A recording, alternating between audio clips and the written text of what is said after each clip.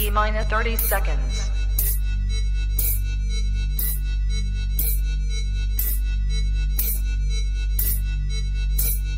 T-minus 20 seconds.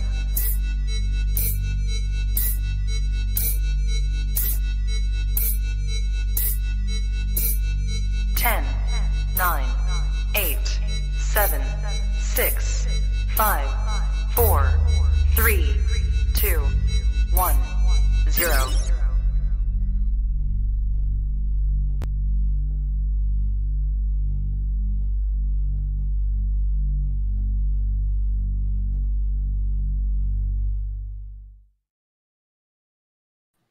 You are now tapped into the coolest reptile podcast in the world. Welcome to Trap Talk Reptile Podcast, episode 383, Tree Monitor Tuesdays. Oh my God, am I excited. What up, everyone? If this is your first time tapping in, I'm your boy, MJ. Hope everyone's having a glorious Tuesday out there. Do me a favor. Why don't we just go ahead and hit that like button if you've been watching this podcast and you really enjoy it. And if you're excited for this episode, smash that like button, okay? Hit that subscribe button. And if you're wondering, how can I subscribe to this channel? I don't get it. It's called Gmail. Sign up on Gmail. It's a free account that you could sign up through Gmail. Once you sign up through Gmail, it allows you to sign in through YouTube. And then from there, you could actually subscribe to the channel. For anybody out there just can't figure it out. Just letting you know that's how it works, okay? I want to say from the bottom of my heart, thank you for all the love and support.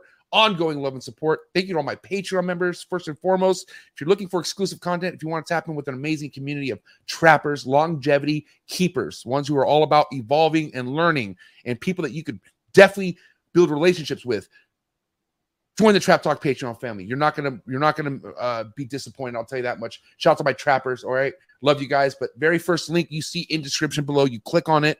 Join the Trap Talk Patreon family. Then after you join the Patreon family, you get a link to the Discord, which will tap you in with over 170 trappers. We have an amazing Instagram group chat going on that cracks off every day. We're just all about winning, okay? So thank you to all my Patreon members. I love you guys. See you at the top. And yeah, tap in with us, all right? Also, guys, this new segment is all about my new craze with the tree monitors.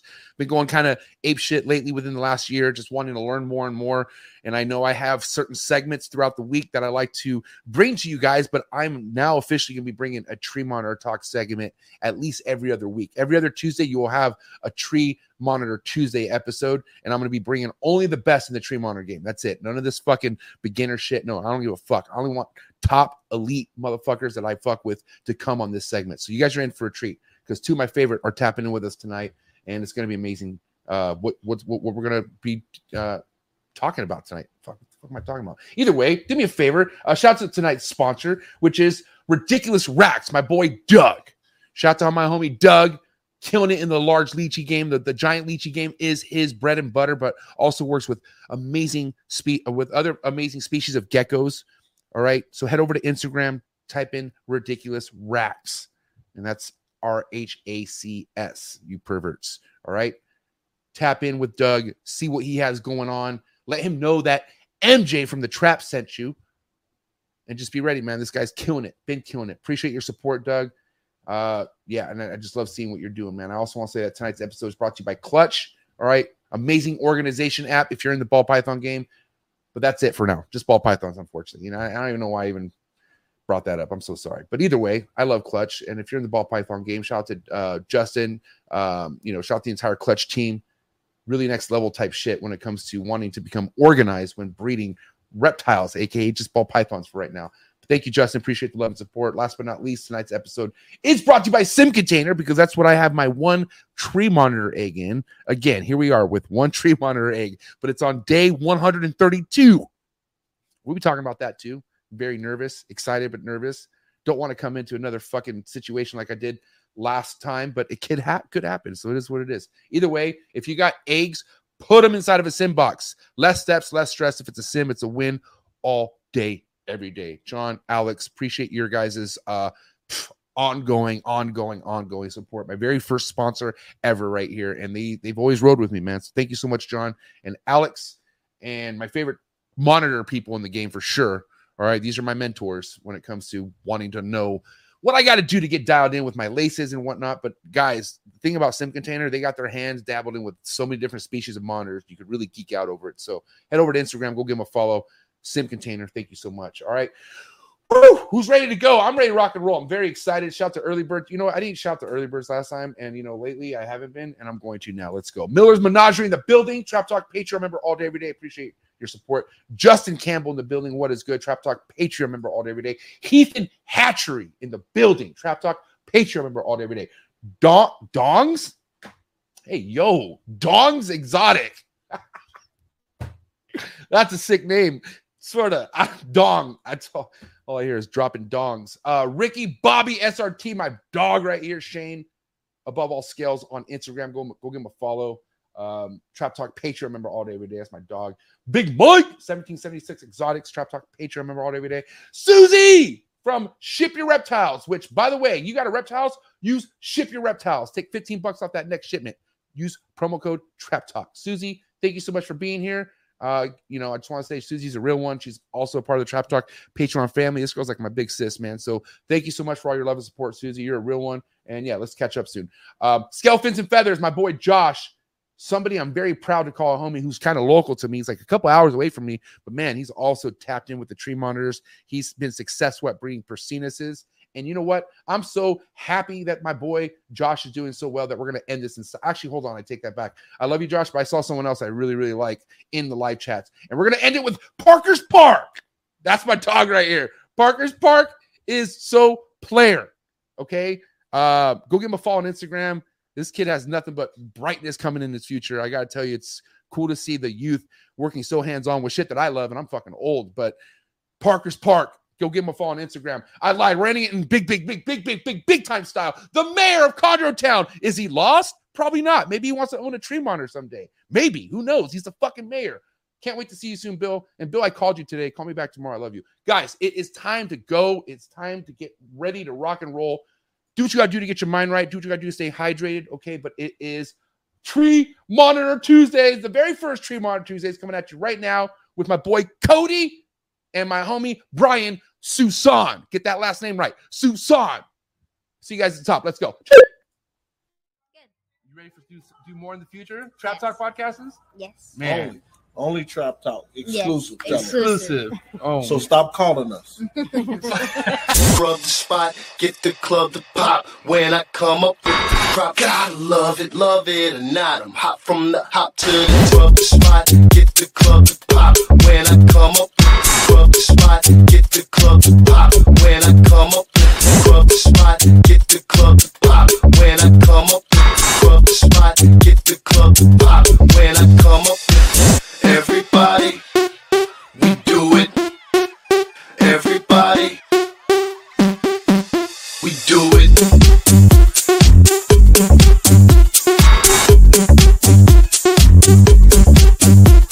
Do it.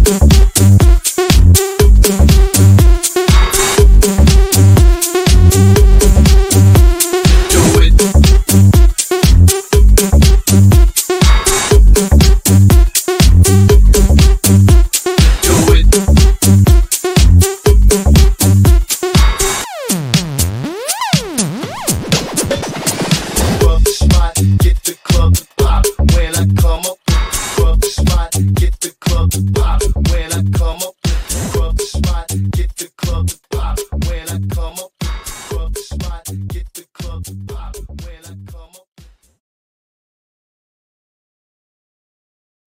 Rub the club, hit the spot. There we are.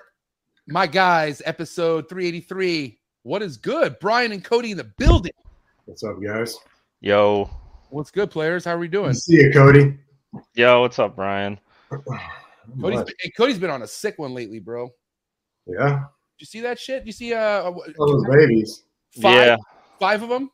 Those are Yeah, awesome. 5 of them. Yeah, they're all crazy social. Dude, it's kind of a problem. It blessing and a curse. If I go in there to feed any of them, they will like climb the track and get on top of the enclosure and try to like jump into my head and shit. And I'm scared I'm gonna lose one. I mean, Cody, that's my exact. Before we went live, I was giving mad respect to Cody's moves, and what I mean by that, just like his patience. He, on Facebook, from what I've seen, I see on Instagram, but I see you put a lot of the stuff on Facebook where you socialize just simply by putting your arm out, letting them get comfortable. And I more comfortable doing them with the bigger ones. The smaller ones, man, like the black trees that I got, they're very bold. They'll come straight to the window, and I'm like, I almost have to like push them away because they want to come out so bad. But Right. man, dude, they launch out. They'll like, and they're so small. I'm just scared it was going to get in a crevice or something. It's over. And once that happens, it's so I do fear about these little fuckers getting on the floor and taking off. Oh yeah. But from what I've seen though, when they hit the ground, you kind of have like a split second to get them. Yeah, like before they realize what happened. Yeah, exactly. I'm noticing Yeah. like once they hit the ground, they're kind of like, all right, what do we do now? And then they take off. So it's like you got to hurry up and get to it. And Brian, I've seen you work with all your tree monitors almost on the same level. Once they're out, have you ever had a problem catching one, Brian, or getting one back? No. What kind of floors do you have? I have vinyl or no laminate floors. The wood Like- floors, and they just sit there and sputter. Yeah, If you have something like that, then you're good. You get an extra like second or two because they spin out. But yeah. No. What do you have? I have actually it's an epoxied. It's an epoxy layer on top of concrete. So I've got a slab and I do this metallic epoxy on top of it. And it's great. I just wanted something that's easy to clean, Right. So Did they get a little bit of more grip on something like that? Is what you're saying? no, they don't. No, the epoxy's slick, man. So they run in place. In there, if you go in there with Crocs and there's a little bit of water, it's a disaster for a wipeout for you. Oh shit, man. Yeah, I've almost done the splits before. Just I think it's because my sandals were kind of worn out or something. I was working too fast and I hit like a little wet spot, and I damn near did the splits, and that shit almost put me out, bro. Have any of you guys almost gotten hurt working in your snake or in your room? Mm-hmm. From that exactly. Dude, holy shit. But okay, guys, want to get into things. First and foremost, thanks for being here for all of us tonight. I have nothing but craziness going on with the tree monitors lately as far as my excitement to want to learn more about them. And I have an egg, as both of you guys know, that's on day 132. So just excited to have you guys here. Cody, I want to kind of get into like your game plan right off the bat with your recent clutch of Persinuses. You're a big believer on getting these things locked in socially straight from the beginning, right? Like, is that Oh yeah. part of your recipe as far as working with them? Yeah, and I will say too, like, I don't think it's for everybody. It's a lot of time required, like early on, and it's nice, I guess, having them be my only ones consistently going that I can actually dedicate that time. Because if I was producing on somebody else's level, like probably what Brian's doing, I don't know if I'd have the time to put in all those hours with it. But I'm very hands-on that first few days, very hands-on. And like out of the sim container, like I just kind of open the lid, I crack it, and I hold my hand up to the corner of the lid, and they'll sit there and spin and like run in circles around it, and they'll eventually figure out where my hand's at and come out to me, and I'm just real slow with them, and I just walk them hand over hand until they calm down, and 5 minutes of that, and they're good, they're chill. It's pretty quick how fast they go from batshit crazy to chill, and then after that, it's just trying to be present in the enclosure a lot the first few days, just so like if my hand goes over them or anything, they don't care. Hey guys, before we kind of continue things, don't be shy with the super chats. If you have an important question or something you want to get out there, do what Bill just did. Drop a super chat. I will stop the topic to ask the question. Brian, why'd you get out of chondros?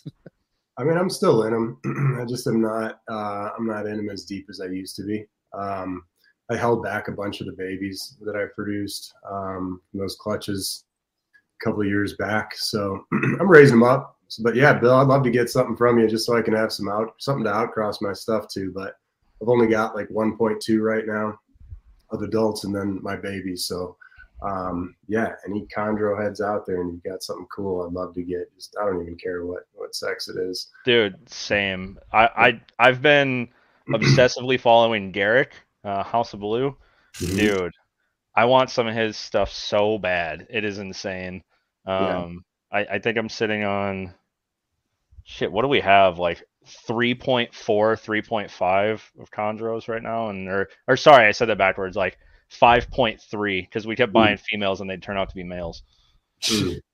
Every Yeah, time. that's cool though. I mean, at least you got a nice little group. Yeah. How many neonates are you Bill, right now, Brian? I was just gonna say, Bill, I wouldn't know if I did any amazing work with chondros back in the day. I had an amazing collection, but when I got stuff up to breeding age, I mean, I had lost a handful of pairings, just like first time females, and that was kind of before we knew about the whole Nido thing. Mhm. And so I kind of caught the brunt of all that back in the day, and just kind of I stepped back. I kept a couple things.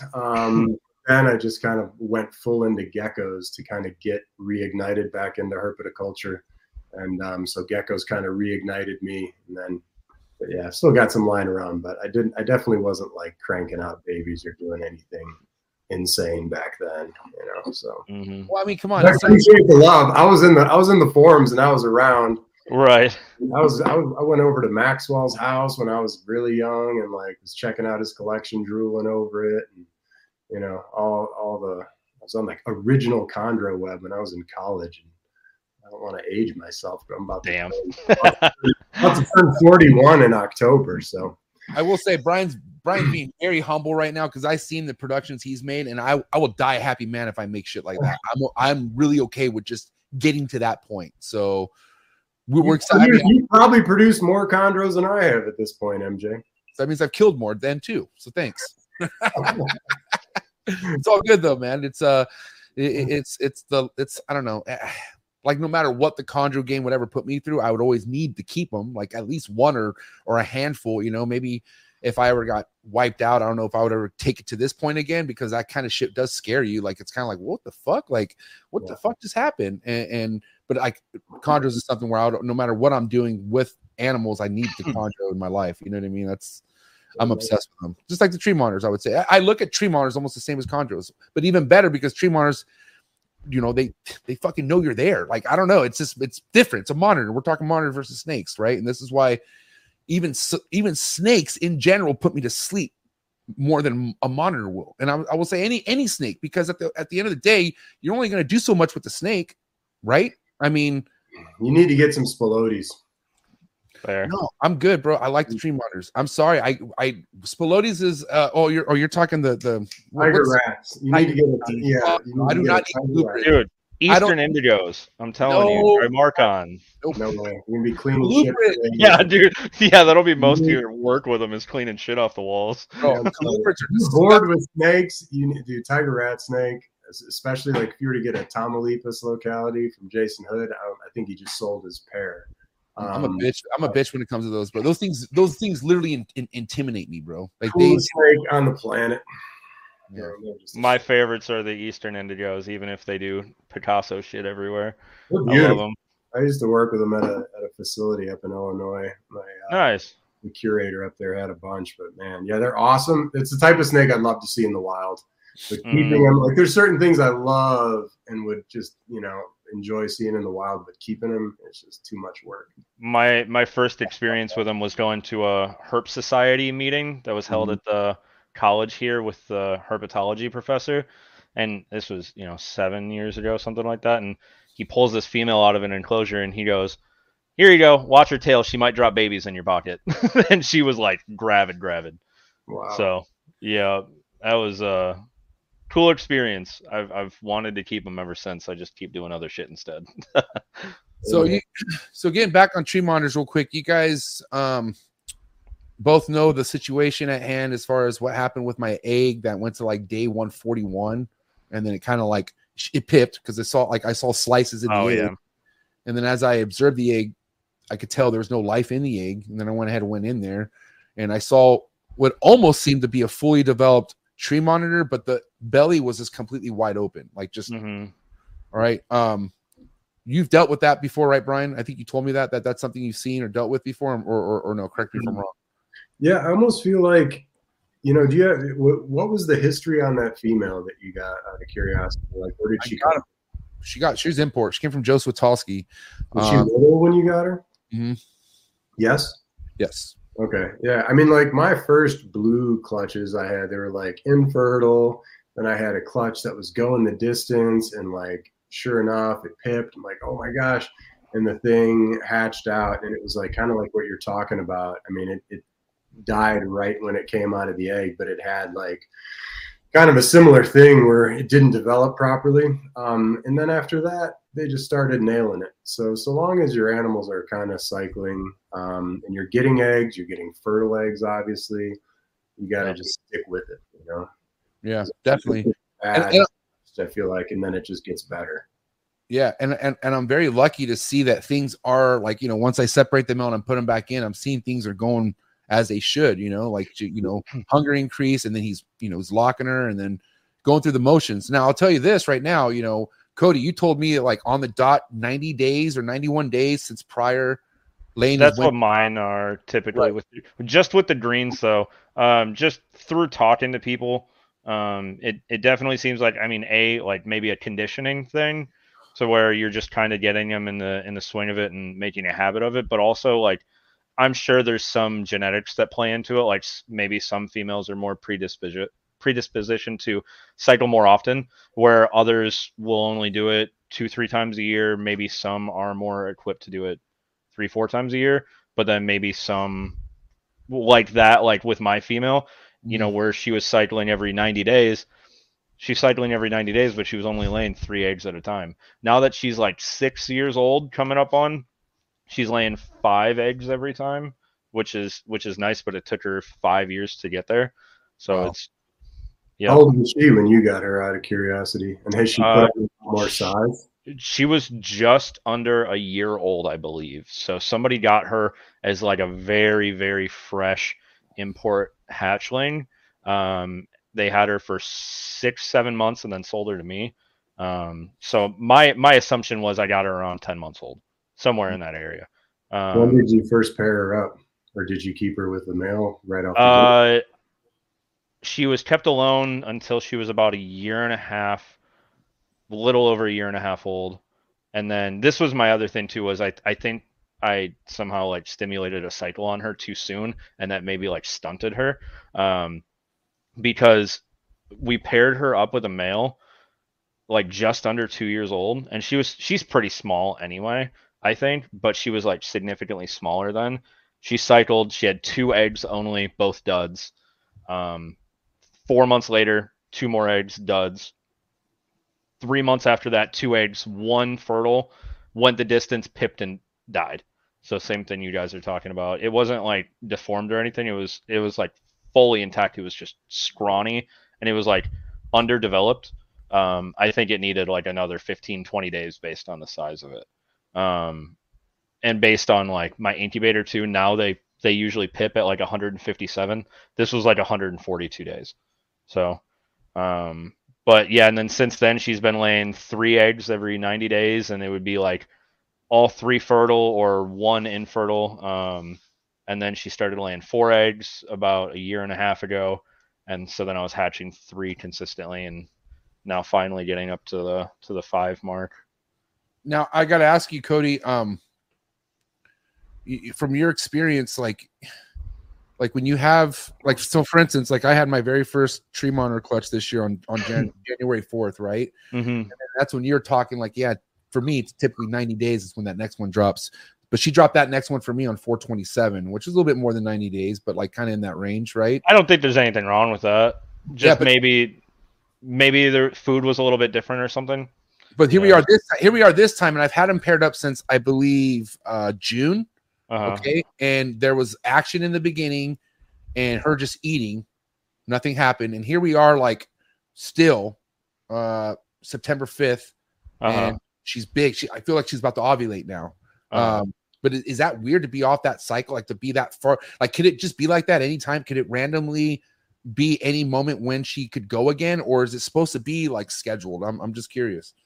I think it could be at any moment. It's just like depending on what the stimulating factor is. Like if you're, like there's the factor of like it's been hot as all fuck this summer. Yeah, it's been hot. So exactly. It's really hot. So maybe that's what if you're not feeding way more to compensate, then it's probably been harder for her to start to cycle. So then you're kind of battling the heat.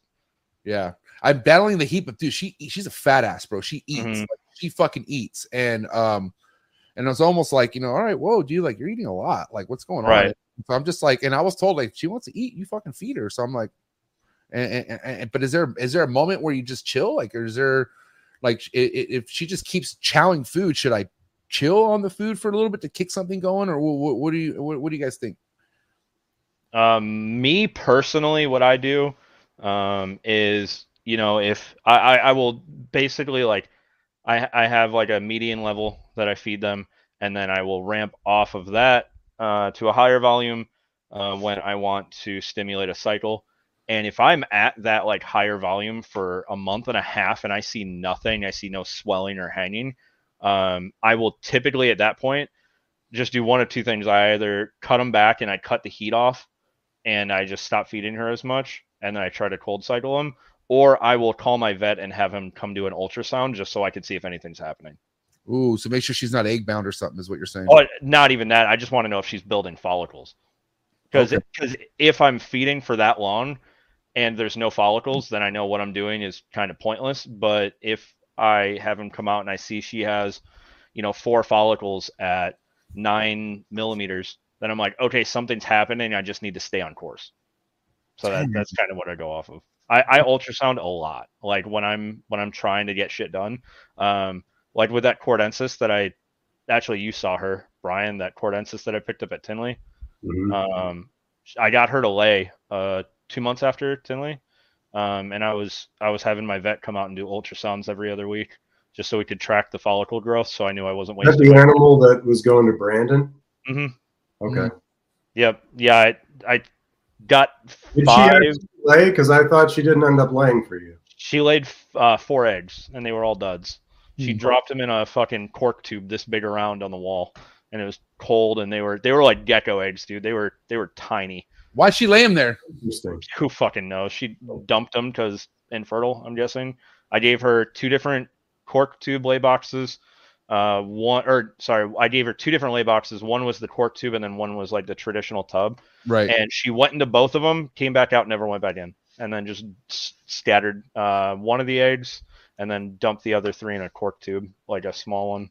And you'll find that, I think, Brian, you told me or I think it was Brandon who just had a female that never fucking lays right. She just lays how she wants to lay. And I feel like that's something that is, you got to deal with that with time to time with certain females. Like no matter what you have dialed in for nesting, they just don't like it. I don't know. Is that true? Or is that something that you need to continue to fucking figure out and see why it is that they're laying like this? What do you guys think? I think you need to definitely try different options. You know, no female is the same of any species. You can think you have it figured out. I mean, this season I've had 4 different pairs successfully laying, consistently cycling. Actually, I take that back. 6 different species because I've got 2 Cordo pairs that are going now that I have fertile eggs from. But every one is different. And, you know, I think kind of I'm working on a pretty cool nest box prototype with animal plastics. Nice. With Nick over there that I think is going to be pretty awesome. He kind of laid the groundwork, the foundation for it, and kind of was sending some prototypes over for me to test out with different females.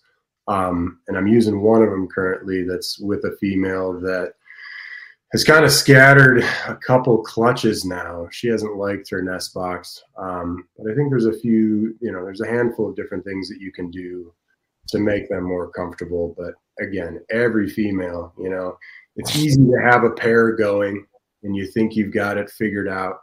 And then, you know, you put a couple other pairs together and then it's like, well, wait a second, why aren't they doing the same thing as that one? And I kind of got a taste of that with my yellow pair, a different yellow pair that I have who, you know, has been very tricky. I've had her with a couple different males. She's only given me infertile eggs. And, you know, just recently she's been digging, but in the past never used her nest box. So I think there's different things to figure out, you know, and having your substrate off in your nest box, that can be a trigger. The heat, that can be a trigger. The location, that could be. The male being in there still, that could be. So many variables.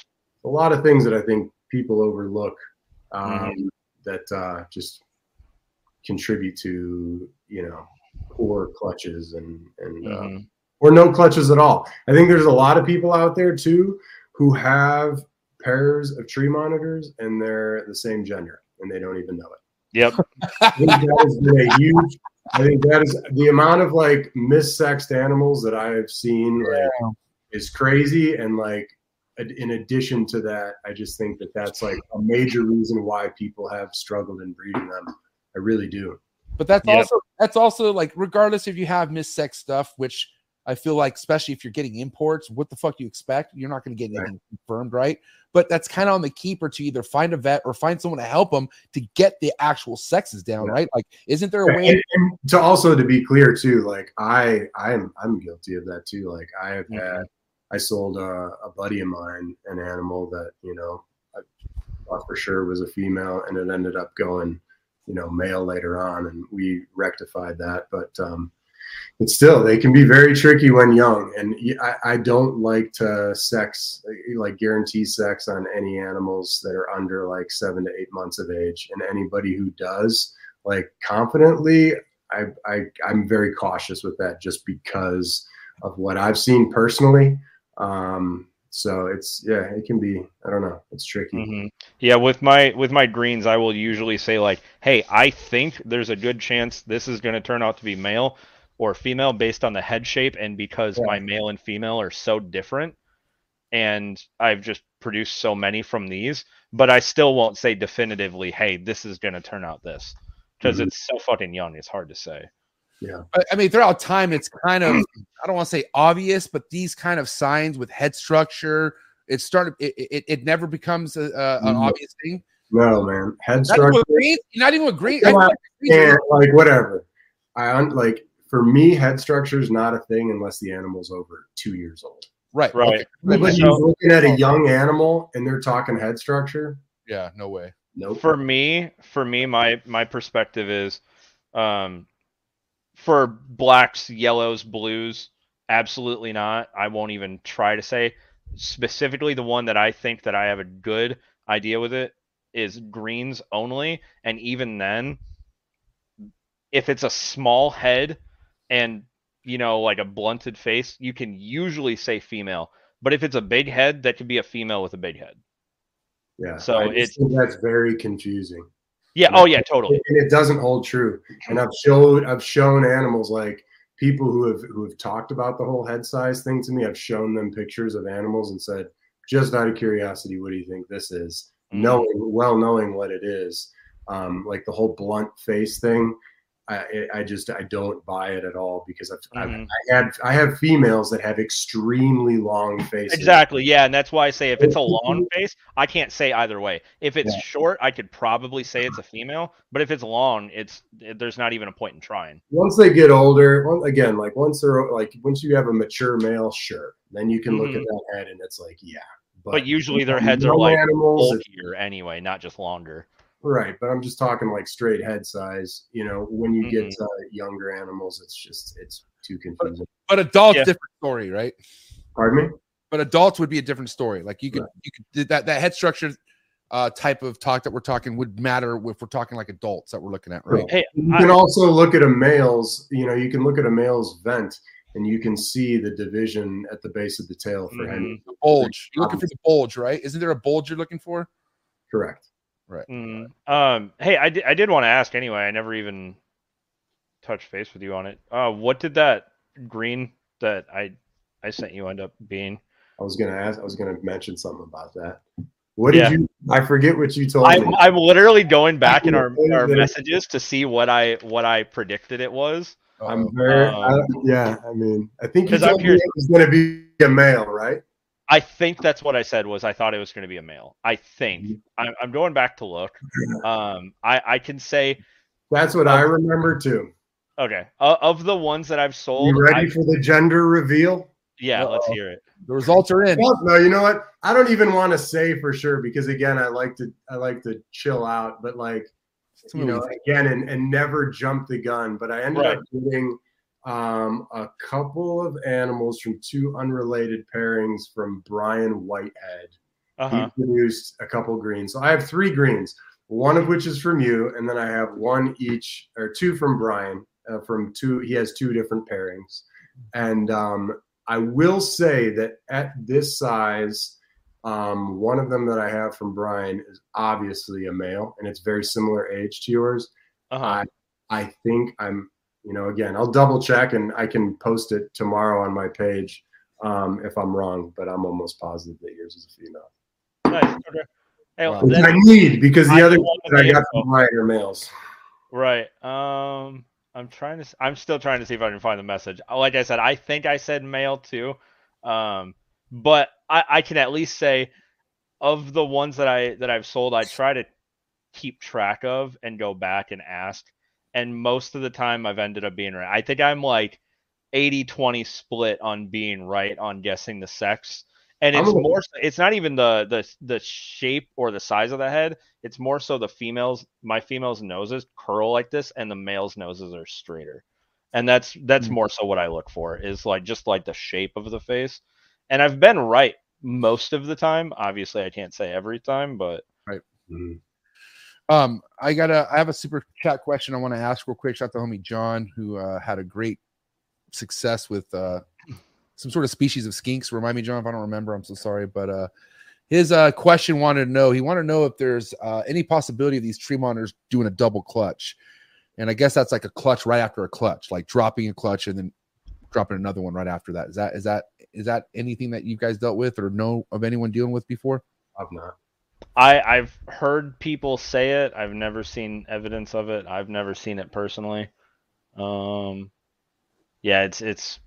I mean, the idea is double clutching is like they're not. I had somebody ask me the question the other day, so I'm kind of fresh on this. Double clutching would be essentially where she lays eggs and then just with retained sperm fertilizes more eggs that instantly start development and they never lock again. And so then it's like eggs and then 30 days later more eggs or some shit. So I've never heard of that with tree monitors. I've heard of it with other species, just nothing like that. It's a common thing with colubrids, but I don't. It would take. I would be interested to see any documentation on that because I think what can happen that might be confusing to people is if they have, for instance, I've had a female who wasn't good eggs, but she laid part of her clutch at one point, and then it was a matter of like a couple weeks later, she had kicked out some additional eggs that she just had not gotten out. So I could see how someone could be confused and think that was a double clutch, but it's not. Right. Yeah, I guess it happened with him with Kimberly's. Okay. I mean, Aussie monitors, they can crank. Yeah. I guess, I don't know. I'm not saying it's impossible. I think the one that I've actually heard of it with were lace too. So just backing your. Yeah, I was going to assume if that were to happen to a monitor, they probably get burnt out really quick. Like that probably that's something you definitely want to like be, mindful of if that were to happen, Yeah. And there's a lot we don't know too. I mean, there's a lot of stuff like, I don't know. I'm sitting over here like very anxiously waiting on a specific egg to hatch from an animal that I got that a guy had for a year. And it was a Cordo pair he had. They were both females. He didn't know it at the time. They were also pretty small. And he got them from someone who, only had those two together. I don't even know if he kept them together. But either way, there's a span of at least 2 years where the animal had not been exposed to any male. So because of that, it's very interesting because I ended up getting a clutch from the animal very shortly after I got it from my friend Jason. So he was the second person to get this female Cordo. Had not been paired to anything. For 2 years before that, who knows? I believe it was an imported animal. So there could have been something in the history beyond that is unknown. So it's either going to be a case of parthenogenesis or it's going to be a situation of potential retained sperm. I'm not going to ever have a definitive answer on it. Maybe it dies in the egg. We don't know. But if it does hatch, it could be pretty novel for the species. I mean, parthenogenesis and retained sperm is something that we see with different species of reptiles. So it's not like it would be completely earth-shattering, but it would still be pretty amazing. And to my knowledge, has not been documented in tree monitors, again, that I've heard. For sure has not been documented with Cordensis. So if it hatches, and it's healthy, it's either one of those two things. And I think each of them are pretty amazing. Right. So we'll see what happens. What day is it on? I don't know off the top of my head. I'd have to go check. But it's close. It's very close. Imagine having that many tree monitor eggs. You don't. Sorry, I don't have that number for you. I'm so sorry. I want that problem. I could tell you the fucking shade of white that this egg is right now if I wanted to. You know what I mean? I'm just obsessed over it. Getting back to egg talk though, I want to say shout out to my uncle Mike, big uncle Mike Stefani, Mike Monitors. He was somebody I shared that photo of that green tree that had the stomach wide open, and at first he didn't take a glance, but he was like, oh nephew, I could have showed you how to save that animal. I could have showed you a technique to cut. And I'm like, this thing was already dead, Uncle Mike. He's like, I didn't see that, but I wanted to know what he really meant by that. And I'm only asking this because I know Cody, we spoke about if there was ever a time for you needed to cut an egg, you will cut an egg, correct? It totally depends. It's very situational. I've done it. At this point, I try to not. I will most of the time wait. Like if it's basically the situation is if I have a clutch of 4, 3 of them hatch, 1 is still just sitting there, 4 or 5 days later, and the egg is super dented and nothing's happening, then I'll cut it. If it's not dented, if it's just a plump egg, I'll just leave it. Super case by case.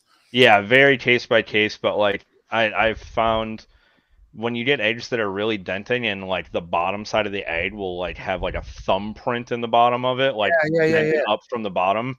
Yeah. If it's like that, it's pretty close to like on its way out the door, it seems for me. I've cut them like that and had them survive, and then I've had others where I didn't cut and they died. So that's why I started cutting those ones specifically. But I usually recommend against it. And I will never say, hey, cut this egg, because I don't want that on my conscience if somebody kills a fucking animal. So I'm right. Like, hey, make your own decision. Do you? Yeah, it's super, like, I guess, dicey, because it's like, man, this is all new. Like, just because I've done it in this situation doesn't mean it's guaranteed for you, right? But you told me this before too, Cody, that the denting from the bottom isn't good, right? Like that there shouldn't be any denting from the bottom, or is that kind of normal? I'm curious. A small amount. I definitely play with my eggs more than I should. So, can you explain that? What do you mean you play with your eggs? I just like okay. But I don't know. I get flack for it a lot, like picking them up and inspecting them. I try to not anymore, but my first couple clutches, I was just really curious what's going on, because this is literally the first reptile I've ever produced. So I just wanted to be hands-on and see what the hell's going on.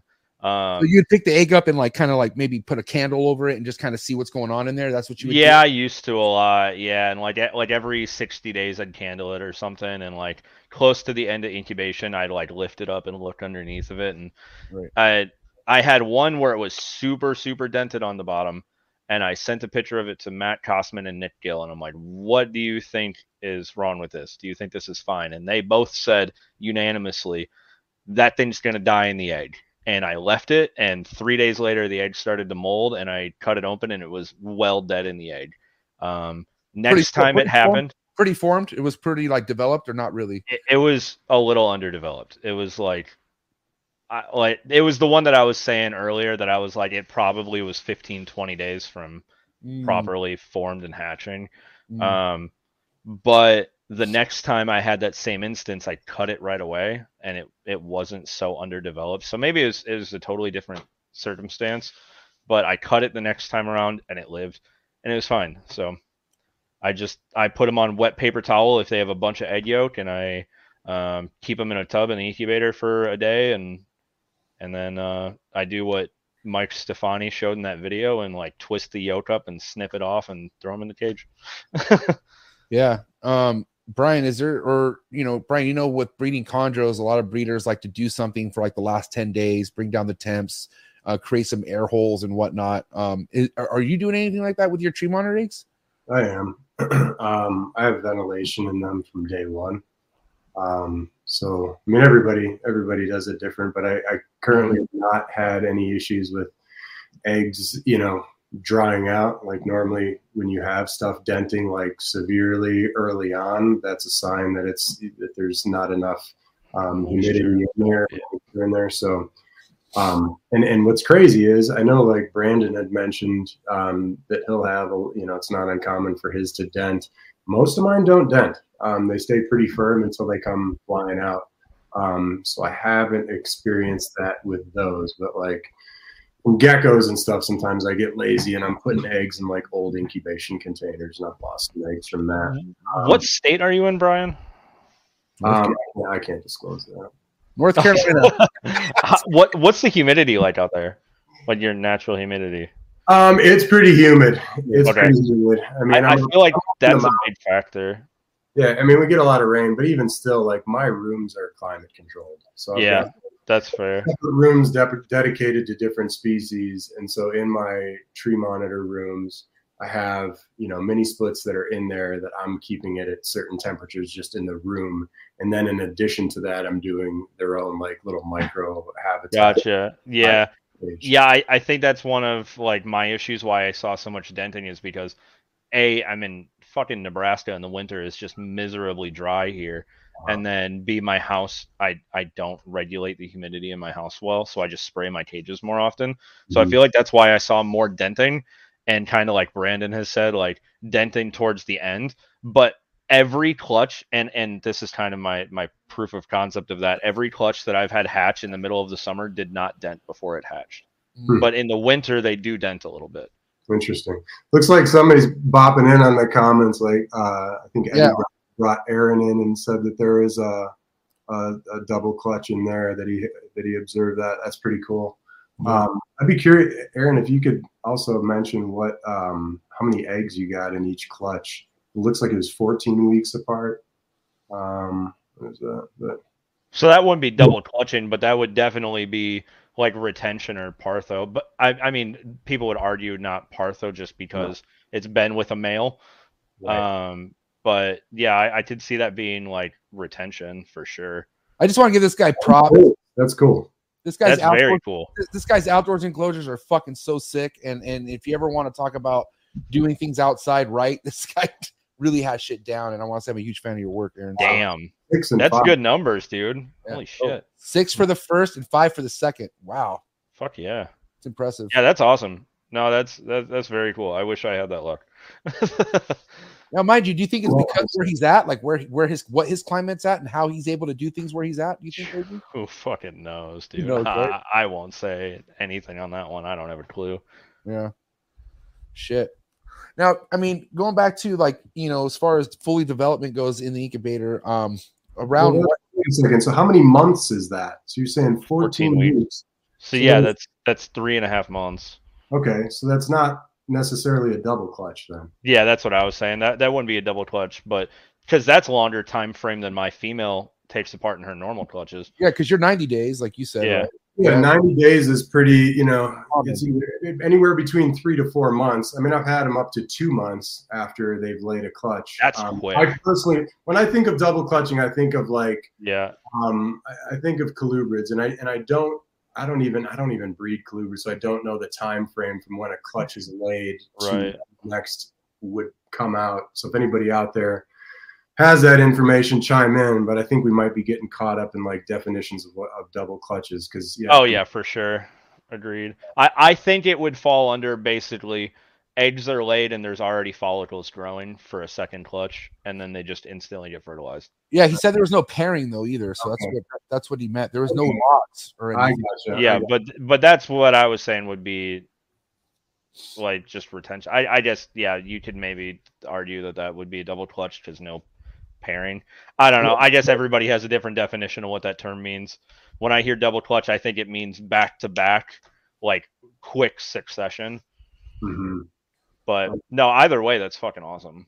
Yeah. They don't have enough. They don't have enough greens down there, tree monitors in general. So glad somebody's doing it well. Cool. Sweet. Well, that's awesome.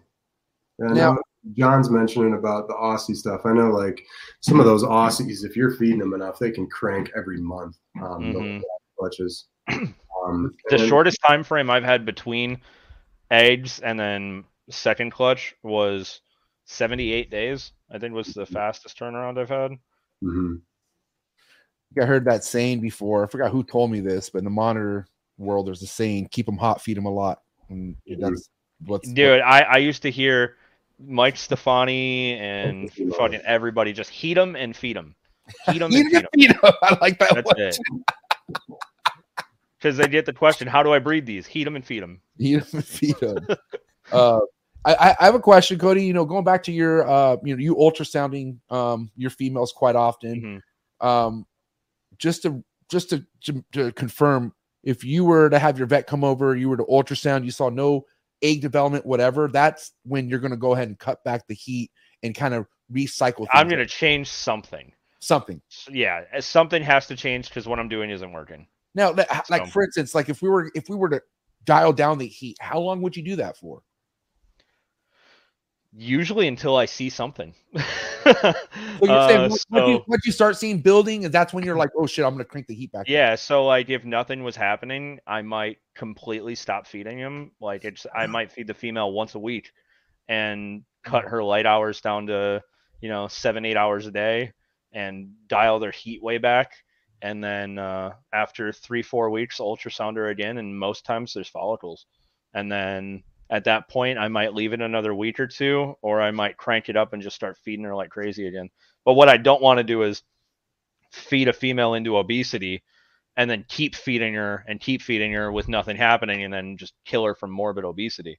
So as soon as they hit like a certain body like structure, like build, as soon as they hit a certain build where they look like just to a certain point of being fat, I cut it out.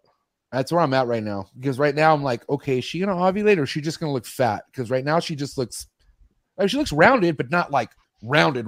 Like how they look, right? Like they're fucking straight, goddamn around when they're ready to go. It's none of that. She just looks fucking big. Usually, what I look for is that like indentation down the spine that carries onto the tail. If that's like super prominent, I'm like, all right, you're pretty fat. I'm cutting you back.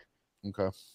So, now speaking of fat, and we're gonna team up on Brian here, Cody. Hope you're ready, because we I don't know about you, Brian, but me and Cody and I we breed grasshoppers, buddy. We're pretty heavy into the grasshoppers. You got them right, Brian. Yeah, I do. Yeah, I thought so. We talked about it a couple times. He doesn't like them. He doesn't like them for some reason. I never said that. They're hard, man. They're hard. They're a pain in the ass. In my mouth. I have them. I just have not. Like my collection is, I don't have enough production of grasshoppers to sustain my entire collection. Right. Not a very large collection. I wish I could help you because I have so much. I'm in a transition period where I'm kind of like shifting things around, and I have a new room that is like dedicated to my monitors, and so that's going to open up space to I'm going to really kind of double down and focus on just all insect breeding in general. So that'll change, I think they're great. I wish I was producing more of them, but I've had a lot going on multiple fronts, and so there's some projects that have suffered, and breeding insects has been one of them. Yeah. But to talk on that, Cody, I mean, how do you feel about the overall diet in a grasshopper, especially the homegrown ones, the ones that you know what you're feeding them and you know what's going in them? If you're at that level when it comes to a superior insect diet like that, do you need to implement anything else, you think? Or I'm just curious on how great of a grasshopper diet is. I think grasshoppers are great for food. I think they're great if you could figure out how to make them a staple in their diet, because it's like just speaking naturally, it's the most natural thing for them to eat that in catidids. It's not a cricket, Right. I think the most beneficial part of grasshoppers, which a lot of people that are just coming up trying to breed them aren't implementing, and I'm not even doing it yet. I sent you my new setup. I have like 9 fucking cages on a baker's rack. I'm about to install UV lights across each rack, because grasshoppers being diurnal, as opposed to nocturnal, they can actually convert UV light into D3 and calcium, which nocturnal bucks can't do. So it's one of the huge benefits of feeding grasshoppers is if you're providing them natural light or UV light, they're just going to naturally have more nutritional value for the animal. And I think that's why my shit's going crazy, because mine are outside. So mine are getting natural sun, and obviously I could get away with that because where I live. But Must man, be nice, dude. It's fucking nuts. And it's also not that big of a deal if one gets out. I go, whoop, see you later. Yeah, hey, it's natural here. Fuck it. I remember I was so like, man, because Kai was like, shout out to my boy Kai, and I want to say that's my grasshopper mentor right there. But fuck, bro, like there have been times where I was literally chasing a grasshopper because how important that one grasshopper was. Like I'm like, no, I have 6 left. Fuck that, and I'm chasing it around, bro. Like, oh, but now I'm like, if 10 could get out, I don't give a fuck. Like there's I don't want 10 to get out. Don't get me wrong, but I'm just saying, like, holy shit, like they are just thriving right now. And mind you, man, like these big, when they get big, like we're like full grown, dude. My 3, dude, those are even huge, fun. Dude. Those are even fun for my lace monitors. You should see my lace monitors go crazy. Now, mind you, they can eat like 100 of them, so it's like, you know, but it's cool to see that kind of like healthy activity of the hunts. And bro, the tree monitor, the baby, the Picaris that I have, bro, that's their number one thing are the grasshoppers. Like they go nuts. Like I'm talking. And dude, I could give them a good size one and they will tear it apart. Like they will like claw it and rip it. And I'm like, oh, this is gnarly. And so I'm just kind of paying attention to that. I'm like, dude, they fucking love these, man. Yeah. The kind of my main purpose to starting them was just reading, hey, this is what tree monitors usually eat. Right. And over the last year, I've basically dialed it back to where like I really honestly don't feed them to my adults much anymore, just to try to continuously grow my adult groups. The main time I'm feeding them off is like right now I have hatchlings. That's the only thing I feed them right now. So when you see all the little green ones coming, yeah, but dude, they eat like the medium going on large size ones even at a week old. But I'm holding them all back for them. I sell some, but I just do it local. I don't like shipping them. It's a pain in the ass. Now the males are smaller, right? Like So for the species that you have, the males are a bit smaller. I have that species and another one called Americana. Right. They're all like this size, the male included. Right. Those just you can't get on the West Coast. But no, they're great. They're just a pain in the ass. They take up more. Which are more productive for you, Cody? The Nightons for sure. The Graybirds, which is the ones that MJ has. I personally prefer the Americana more. They produce slightly less, but they don't seem to eat as much either. And they're just like a little bit easier to care for, I think. I don't know. I prefer them. The males are bigger. They're not quite as psychos. I just think those are way better. You said Americana. What is the one that you like? Americana. Those you have those at Tinley, right? Or didn't you have like I have those at Tinley? Yeah. And you're like you can't ship them, unfortunately, or something like that, or I can. I just don't like to. Right. It's a headache. I just don't like to. I personally, for me, it's just, hey, if you want grasshoppers, hit up Kai. If you're local to me, or if I'm going to be at an expo with you, hit me up there. I usually just refer people to Kai. Yeah, hit up Kai, guys. I'm serious, man. If you really want to get your hands dabbled in with the grasshoppers, and if you want to make sure you're getting good information, nobody out there could beat Kai, I feel like, in my personal opinion. So, but you know, when it comes to your guys' baby's feeding schedule, like if you have a newborn, and I know with the laces, I was feeding them every day, like diversity. I was switching it up, but every day they were eating. Is that the same thing with the tree monitor? Should we be offering food, some sort of food to them every single day, or no? Go ahead, Brian. I don't. It's not to say that you can't. They'll, a lot of them will take it, but I do every other day pretty much with all of my animals. And especially with like, I know Cody was mentioning something about feeding his females earlier and kind of worrying about obesity, but I feel like the only ones that I really worry about obesity with are my males. If you have a female that's cycling, I feel like, especially if you're shooting for production, you really can't feed them enough. But even then, I don't feed my females every day when that's happening. So the babies, everybody's every other day, and I start all my babies out on crickets. So even during that building stage, and she's getting close to ovulation or whatever, like during that time where you should be offering more, you still don't feed every day. It's still every other day. I don't do every day. No, I do every other day. I agree with that. Feeding size, like, again, if I look at a male and he's big, even if it's like feeding day, I'd be like, yeah, I'm not going to feed you today.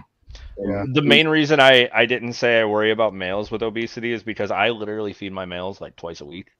And I just feed them slightly larger quantity, but I feed them bugs only. So they get grasshoppers or dubia. That's it. Sometimes I will give them the occasional quail. I do not give them rodents. I don't give them any of that. So I don't really worry about the males too much with obesity, but kind of like you were saying, if they're cycling, you can't really feed them too much. My issue is I have a female that it's my black tree female. She I was feeding her. Typically I do every third day, and then when I'm trying to cycle, I'll do every other day. And I'm just slamming her with food every other day, and nothing. And she just got super fat, no follicle growth, nothing.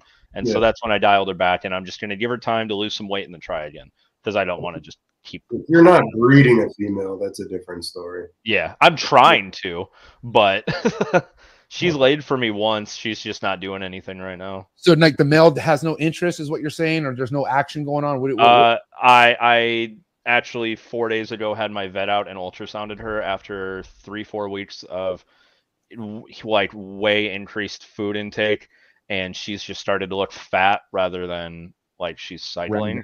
Right. And so I had my vet come out, and he said, yeah, her follicles are like 2 millimeters. And I'm assuming that's not the start of something. That's probably just like what they're at. And so I'm like, okay, that's my sign that it's just not going anywhere. I'll try again in a couple months. Like when, it starts to cool off here in a month and a half or so, when it starts getting really cold, she'll probably cycle then naturally. So, and you'll pull that male for that couple months, right? I'll leave him. You'll leave him? Yeah, he's fine. Okay. Some of them I pull them, some of them I leave them. It really depends on the animal. Some of the males are really easygoing and they won't bother the females all the time, so I'll leave them. Is egg not preferred to a breeder male? Like, should you not feed a male egg? Is that too fatty, you think? Or is that okay? I don't think so. Like, I mean, obviously, if it's like, okay, here's an egg this week, good job, or something like that. Yeah. That's okay, right? I think it's fine. What do you think on that, Brian? I don't really feed them egg anyway.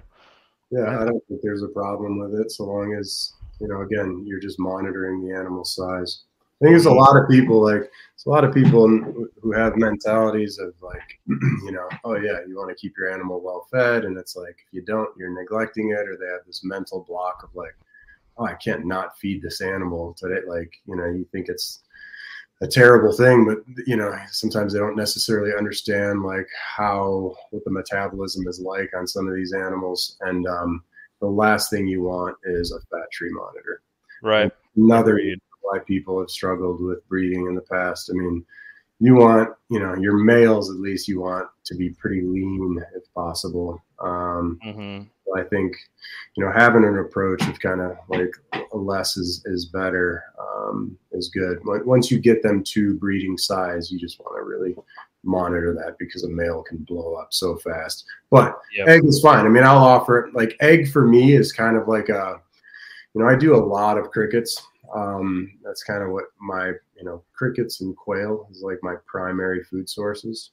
But when I get into a moment of like, I am low on, if I run out of crickets and, some animals don't eat roaches. I mean, I have dubia colonies and I do have some grasshoppers going, but if I run into that moment of like, oh shit, I don't have enough to feed all of these monitors, I'll whip up, a couple dozen eggs, and everybody's getting eggs for the day regardless. Right. Oh, dude, I feel you on that too. Yeah, I'm at this point.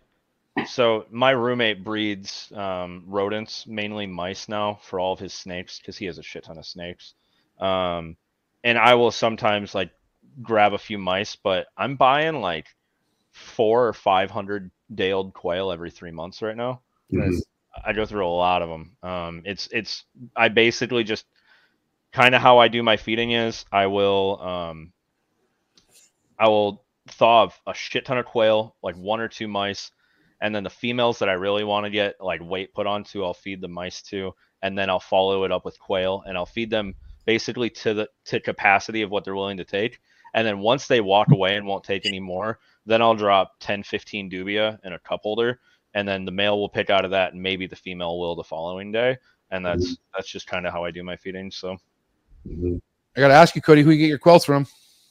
Adam Slayton. All right, bro. I think I can beat those prices. Let me know. Shout out to the sponsor, Blake. Oh yeah, he's very comparable. He's a cool dude. I hit him up on Instagram. Seriously, I saw your thing for him. What's the price per quail, out of curiosity? Listen, we can't discuss this right now, Brian. Relax. It's very well. Okay, we will talk. Okay, because listen, he's looking for his first handful of customers. I've been like his guinea pig for like the last 6 months, and he has it down. But he's looking for his first handful of customers. Can I link you up, maybe Brian and Cody, or Cody's already talked to him? Yeah, I talked to him. No, he's a cool dude. I basically where I'm at is I still am sitting on 250, 300. So I'm gonna figure out pricing a little bit better when I get to that point. But he had very good pricing. I'm curious what the pricing is. If it's like I got my homie Ray out there. Nobody knows about Ray unless I've told you. Where's Ray? Is he out in your area, or where's he from? He's out. Yeah, he's out in like Kentucky or Virginia, somewhere out there. He's my guy.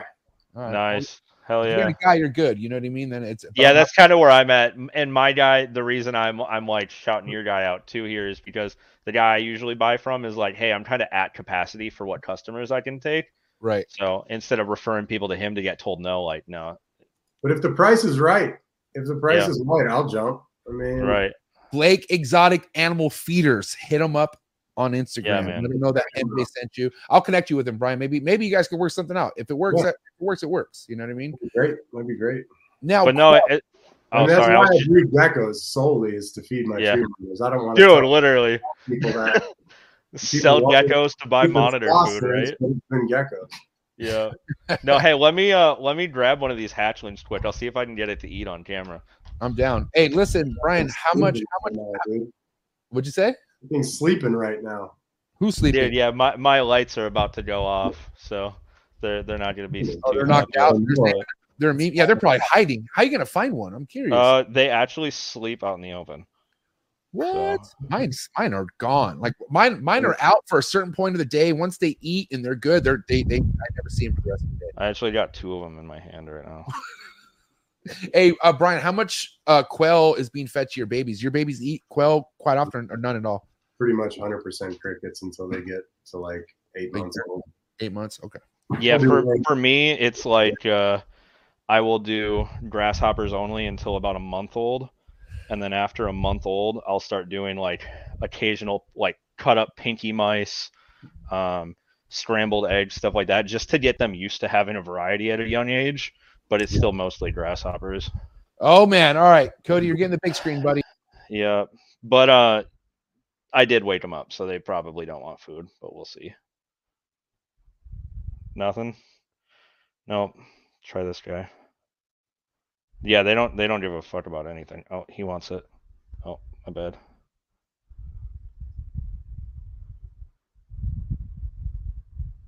He doesn't know where to bite it from. There he goes. Yeah, that was gnarly.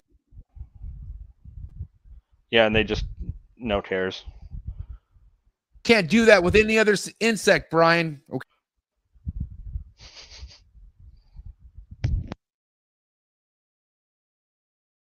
That is so cool. Cody, do you worry about the hind legs of the grasshoppers with digestion with them? I was actually going to say something about that. Thank you for bringing that up. So, the only noticed bloody stools from it, and I've seen photos that people have taken. Yeah, Spotlife posted those. The hind legs on all those grasshoppers, especially larger ones. I mean, the little ones, I don't think it's a problem, but like that size, you're not worried about the hind legs? So this size, they're pretty soft still. Okay. Is when they get to that like last instar right before they're adults, then I will actually like pull the legs or snip them, like especially the adults. But at that size, I don't worry about them. They're fine. Oh, I didn't know that. I guess that's something to be worried about, because what can happen? What's up, Grasshopper, Dude, man? MJ, yeah, come on, MJ. Hey, dude, I'm here to learn. Hold on. I'm here to learn. I'm here to learn. Go pick up one of your adult female grasshoppers right now, and don't pinch her legs when you do it. Let her boot you in the thumb once. Tell me how that feels. Yeah, it sucks. Yeah, and it's not bleeding though. I think I've bled their from insides though, man. I've seen like literally bloody stools Yeah. early on when I was doing that. And I'm like, okay, those hind legs have got to go. I've never seen that. I've been kicked hard enough that I bled a couple times. So basically, I really only think it's an issue with like the adults. Like I said, the like subadult, like that last size before adult and adult. I got no problem. I got no problem ripping these fuckers' legs off. Trust me, that ain't nothing. They come off like fucking like it's butter. You know. Yeah, what I mean? But yeah, if the animal eats it backwards, the barbs are gonna go like this way and poke into their throat. Whereas if they eat them front, the barbs are gonna go down, I guess, this way. If that makes sense. So it'll go down a little bit more smooth. So then they don't worry as much if it gets digested right. But that's all.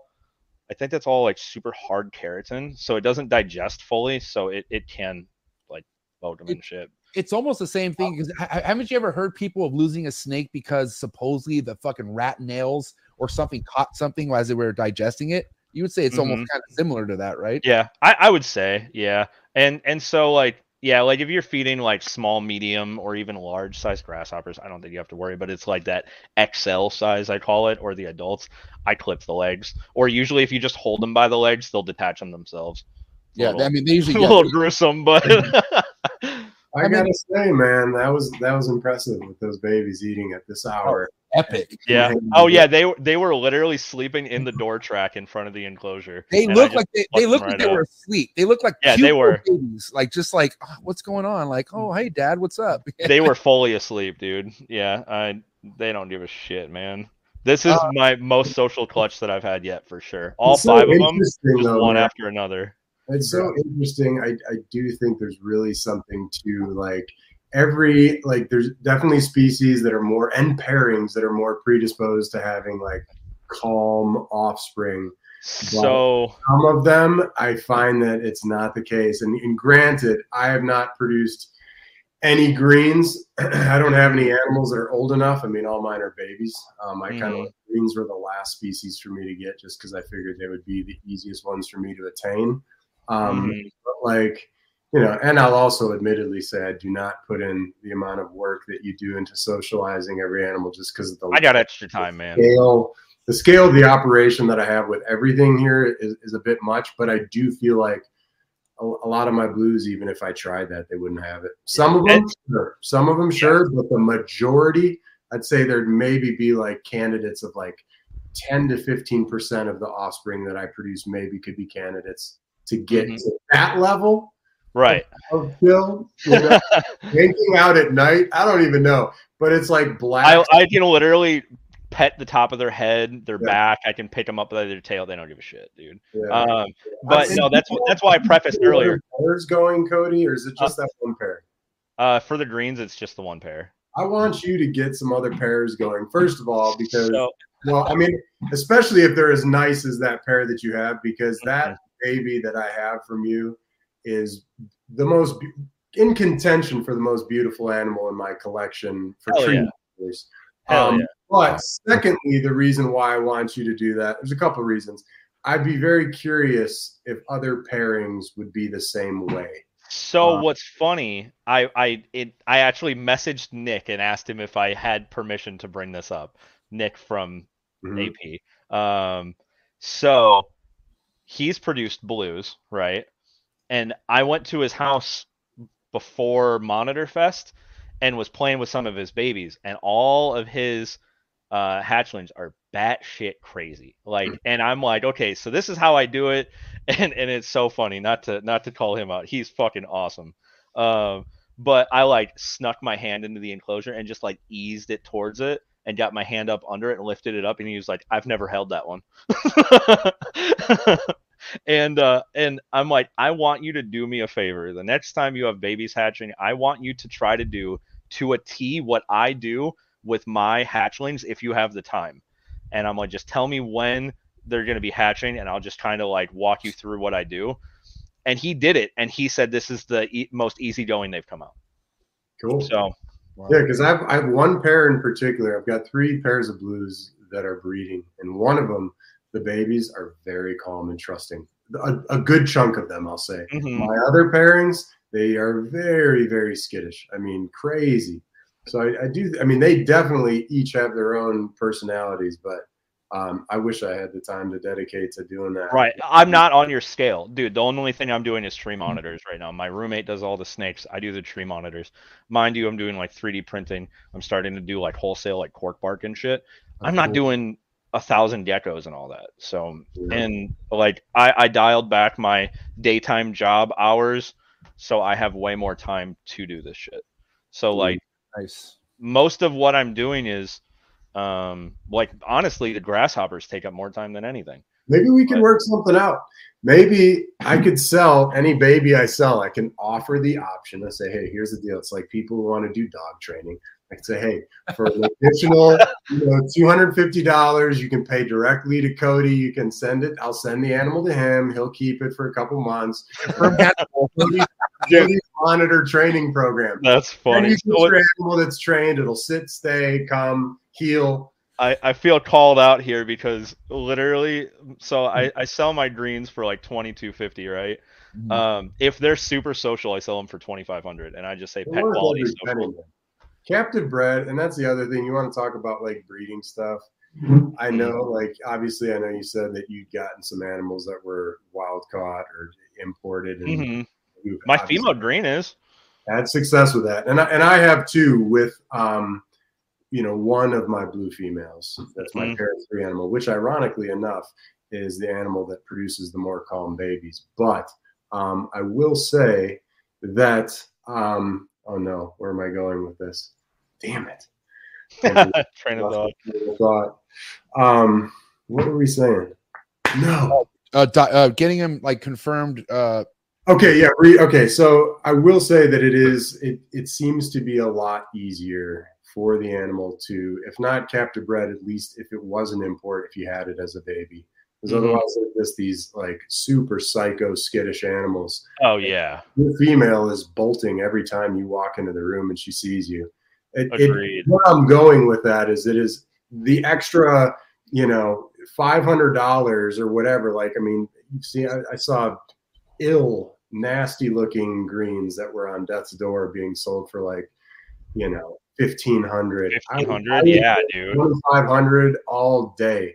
If this animal that I have from you somehow turns out male, I'm going to be knocking on your door for another female, and I'll happily give you. Okay.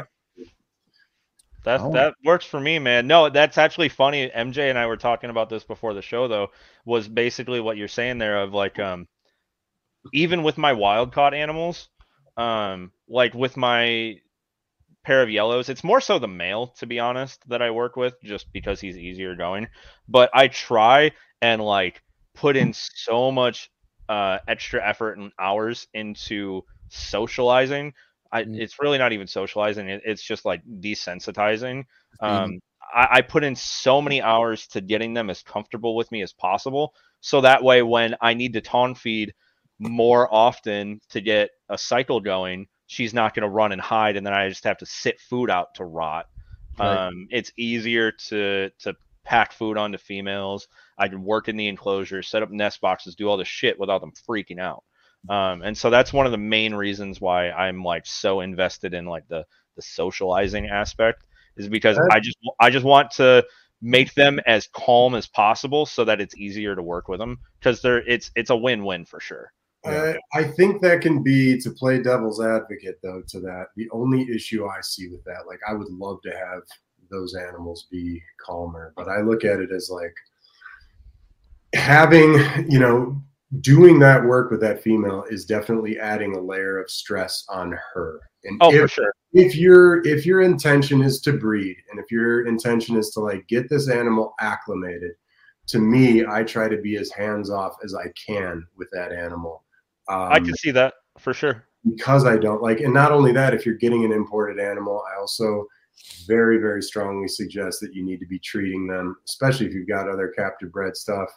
You know, you have to do sometimes a couple rounds of treatments, which is a pain in the ass. I mean, that's the other thing. It's like people out there could go ahead and maybe find a green for $1,200, but by the time you're done going to the vet and you're putting in every other day jamming Pazidine and shit, metronidazole down its throats, or if you're having to do panicure, you're doing that. Potentially, you're going through that first round, and then sometimes you don't knock everything out, and you want to do it again. It's a headache for you. It's stress on the animal. It's extra money for medication. You're better off paying the $2,250 for the captive bred. Agreed.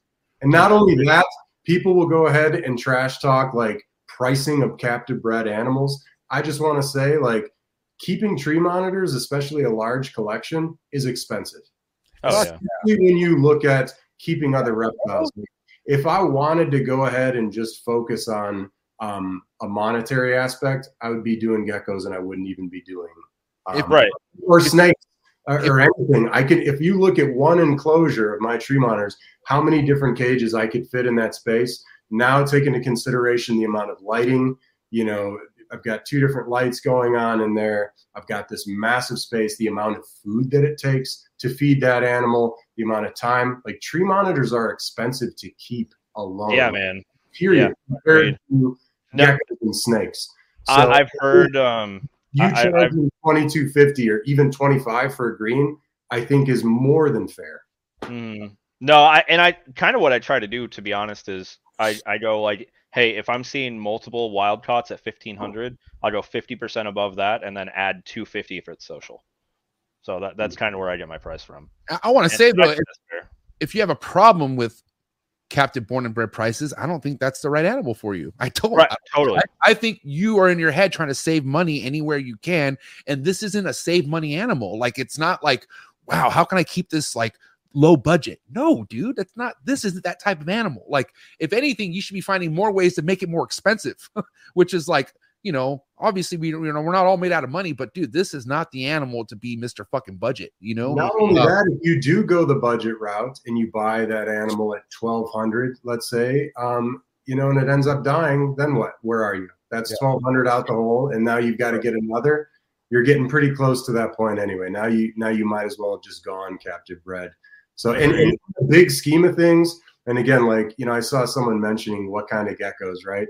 Like, lychees, kahua, cresteds, gargoyles can go for well over, like, I charge $3,000 for captive bred blues and yellows, which I feel is very reasonable given the fact that there's really not even many people consistently doing it. Right. But if you look at prices of other reptiles out there, that's cheap compared to them. And tree monitors arguably are more expensive to keep than any other species that at least I work with. Agreed. So it's like when you see lychees going for $10,000 or $5,000 or kahua going for that kind of money, it's like tree monitors are cheap in the grand scheme of things.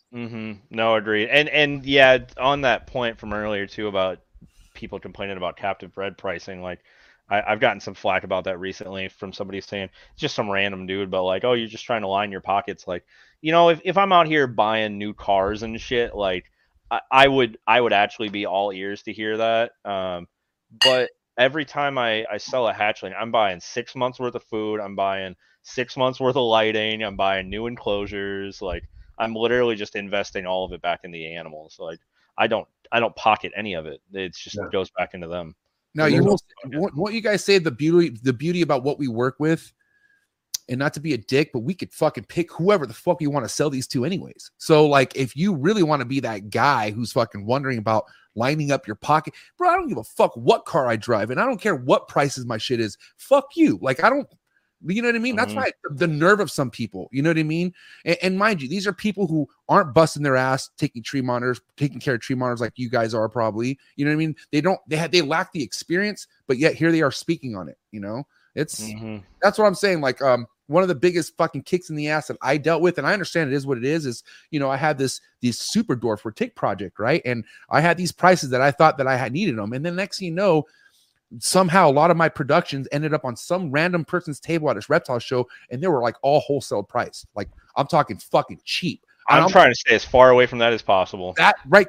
Yeah. You think I'm done? After that, I was like, fuck this shit. Like I will do everything in my power to make sure this will never happen again. And if I have to stop breeding this shit, I'll stop breeding it. I don't, because at the end of the day, it really isn't about the money. I want to hold value to this because it's, dude, I fucking work my ass off to keep all this shit going. And then to see this shit happen, all because of the saturation in the super dwarf market. Everyone produces super dwarfs now. So it's like, and I kind of did that to myself, but man, I just don't see that happening with tree monitors. You know what I mean? Mm-hmm. Yeah, there's not enough people producing them. There's not enough people producing them. And I think that's going to change. We're seeing a lot more stuff being produced in captivity, which is awesome. And eventually, if we get to that point where, we'll see what happens with pricing and, it'll be interesting. But I mean, at Daytona, when I was down there, I brought my animals and, there's a lot of blue trees there, a lot of wild caught stuff. And honestly, it was really sad to see because there was full grown adults and like large size deli cups that were just sitting there that were on death's door. And it's like, the more people that are producing captive bred stuff, I don't know. I think even if they're going to get, the quota is going to get met. People are going to still keep catching these things and sending them to different markets, around the world. We're not the only one. We're definitely a big one, but it's like, regardless of what happens with pricing, they're going to go to another market where somebody else wants them. And it's not really until like Indo itself does something, we see stuff with like the legislation for blues to get listed, on the Endangered Species Act, where they would not be able to be transported across state lines. Like I could see that going with any of the smaller insular species, maybe not greens because they are from the mainland and they've got a bigger range. Huge number, yeah. But like, why stop, the captive propagation? That would essentially shut that down. The same amount of tree monitors are still going to come out of Indo, just going to different markets and, and a black market. So it's kind of crazy. Like something needs to happen in it. And I don't necessarily think it's like, it needs to happen through Indo is really and truly. Agreed. No, and it's funny you mentioned Daytona though, because I literally said a few days before Daytona, like, I would be willing to bet thousands of dollars that I don't have that there's going to be a large number of blue trees popping up at Daytona because this ESA Act is going to scare the shit out of people and everybody's going to be trying to dump their blue trees just because they're scared that this is going to go through, not realizing what it means. And lo and behold, there's just like way too many blue trees at Daytona. And it's crazy, and I'm seeing them online. Like I saw a couple guys selling their long-term captive blue trees for like $1,000, just trying to ditch them real quick. Like, but they're caught and in rough shape. I mean, that's what I saw at Daytona. Like the animals I saw is the type of thing where someone would buy it, bring it home, and it's dead in a week. I mean, it's just like that's a time. Like, and honestly, like I wish all shows would curb that type of thing, would stop that. I wish they would police it, walk around and look, be like, hey, that can't be here, because hopefully that would stop. That could aid in stopping some of that crap from going on. Agreed. But, there was another man, Jason. I'm forgetting his company name. I don't know if it's Tri-City, but he's produced blues and he had some beautiful animals at the show. Nice. As well. Hell yeah. Captive bred, so he had those and we were kind of right across from each other, so but good number of tree monitors there, but some rough looking specimens. That actually something like that happened at the Fall Tinley where I first met you at. You remember we were looking at the table that had all the black trees and then that one pair of blues, and I remember we both looked at them and I even asked, hey, would you separate and just sell the male? And they said no. And I'm like, all right, they know this female's gonna die. And I don't know, 30 minutes later, I see this kid walking down the aisle holding the tubs. And I was like, hey, man, have you kept tree monitors before? And he's like, no. And I'm like, these are awesome looking animals. Take my info. Please get them to a vet ASAP. Let me know how they're doing. I still keep in touch with the dude to this day. He's really cool. His name are the animals alive? Female died 2 days later. Like male's still great, man. That is not like that puts a scar on us, and like that is not good. Yep. Yeah, that female died almost instantly, and like we called it even just looking at her at the table. Like her hip bones were way the fuck out. She's just like emaciated as shit, super dehydrated, and I'm just like, how do you even have this animal on this table? Well, I got to ask you guys this, okay? The fact that you guys are dedicated by this project and the whole talk of self-policing all year, this has been going on, right? Like, let's say we're at a show. Let's say all three of us are at a show and we're all hanging out. We know there's a couple tables with this bullshit on it. Is it too much for us to go over there and be like, yo, what the fuck's up with this? And as being breeders who are successful, talk to these people and be like, and try to get slope, man. Huh? It is a slippery slope. And a lot of it, I just want to chime in quick. I was going to say a lot of it too is just they don't only deal with tree monitors. They have all this shit on their table. So they're just going to go, I don't fucking care. Walk away. This is just table off. Yeah. Literally. Have, you know, if you've ever been, I've been at some shows where you see some vendors who are going at it. And next thing you know, like fists are flying. I'm not trying to get into I don't want to be a part of that. That's up to the show. That's up to whoever's putting on the show. You know, if Potter or Wayne want to go through and check on those folks or hire people to do so and designate that, I think that would be good for the hobby. You know, we're doing a lot of these auctions, you know, for US ARC and putting forth a lot of effort to try and like support our hobby. I think another way of support, I'm not knocking, you know, they've got a lot on their plates. They got a lot to handle, but I think it could be something potential for them to look into. And you see some show promoters doing this where, you know, they are, you know, and they're policing it. You know, if you go to like, even though it's very small scale, early startup Flora Fauna Conference up in New York, that Gabby put on, I mean, that is like, if there's something bad looking, it's out. I mean, it doesn't even make it to the table. I was going to say, I don't even make it to the events. Like, I don't think that yeah, that event is so prestige. It's, I can't, I'm going, it's in May, right? Is it every May? I think, right? Where is it at? It's in New York. Upstate. It's up in Wyndham, like upstate. Okay. It's fucking crazy. It looks so baller. I want to go. I cannot. I'm going next year for sure. It's devil's advocate on that. It's like a weekend getaway with reptile people is what it is. Nice. Hell yeah. I was just going to say devil's advocate on, you know, like you were saying about Potter, if they want to take that into their hands. There are so many goddamn vendors, and you know, that's what I was saying. 1,000 times the people, they can't keep up with all that, and so I can't, you know, hold that against them for not going to every single table and going, "Hey, this animal doesn't look right." Plus, do they know what a healthy looking animal from every species looks like? Like it's probably there are people who can, and I don't know if you heard me correctly when I was mentioning that. I said something that they potentially could hire someone. Yeah. Okay. I didn't hear you say that. Brian, I mentioned specifically Brian and Wayne have their hands full with a lot of things. Gotcha. Yeah. Put on amazing shows. This was by, you know, but not on anybody. I'm just saying it is something that if we're talking about policing, it is something that we could look into. I mean, absolutely. And that's one of the things that I liked about my local show too, is like in Omaha, it's growing, but it's still small scale enough to where the guy that runs it, Glenn, he's very involved. So if I go to him and I'm like, hey, this is bad, he will go look at it and be like, hey, take that off your table. Yeah.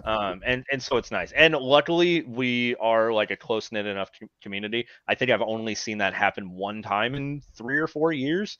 So it's nice that people can actually hold themselves to a decent standard. But I can totally see where that would be like, you know, do they have the resources to hire somebody to go around to do something like that?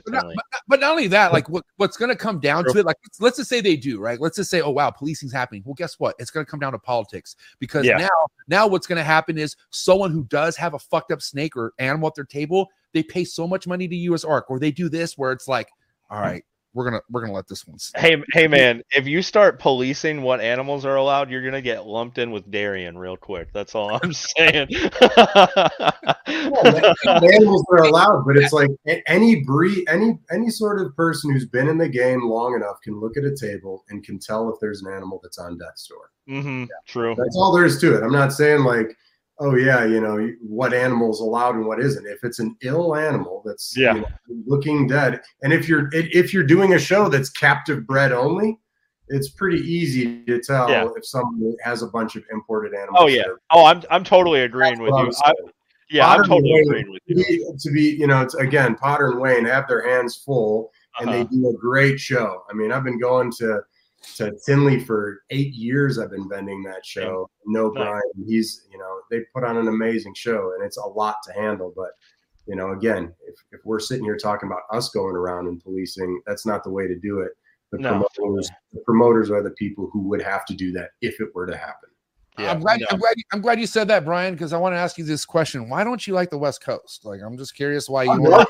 It's the logistics, man. You know, shipping animals out there and then having to ship animals back. It's a lot of risk. Florida people do it. Florida people do it. I know. I guess I just have not mustered up. I haven't mustered up the courage to do that. Well, just come hang out. How about that? How about leave your fucking animals where they are? Just come hang out. Just show your face. I'd love to. That would be you too, Cody. I've been needing to. I need my players over here on the West Coast. Okay, that's what I'm trying to. That's all I'm trying to say here. You know what I mean? Now, overall, though, let's just talk about show like Tinley. You're just giving mad props to Tinley, Brian. But what would you say? What show you rely on the most? Is it Tinley? Like, is Tinley the show that you rely on doing the best all year, or is it not the case?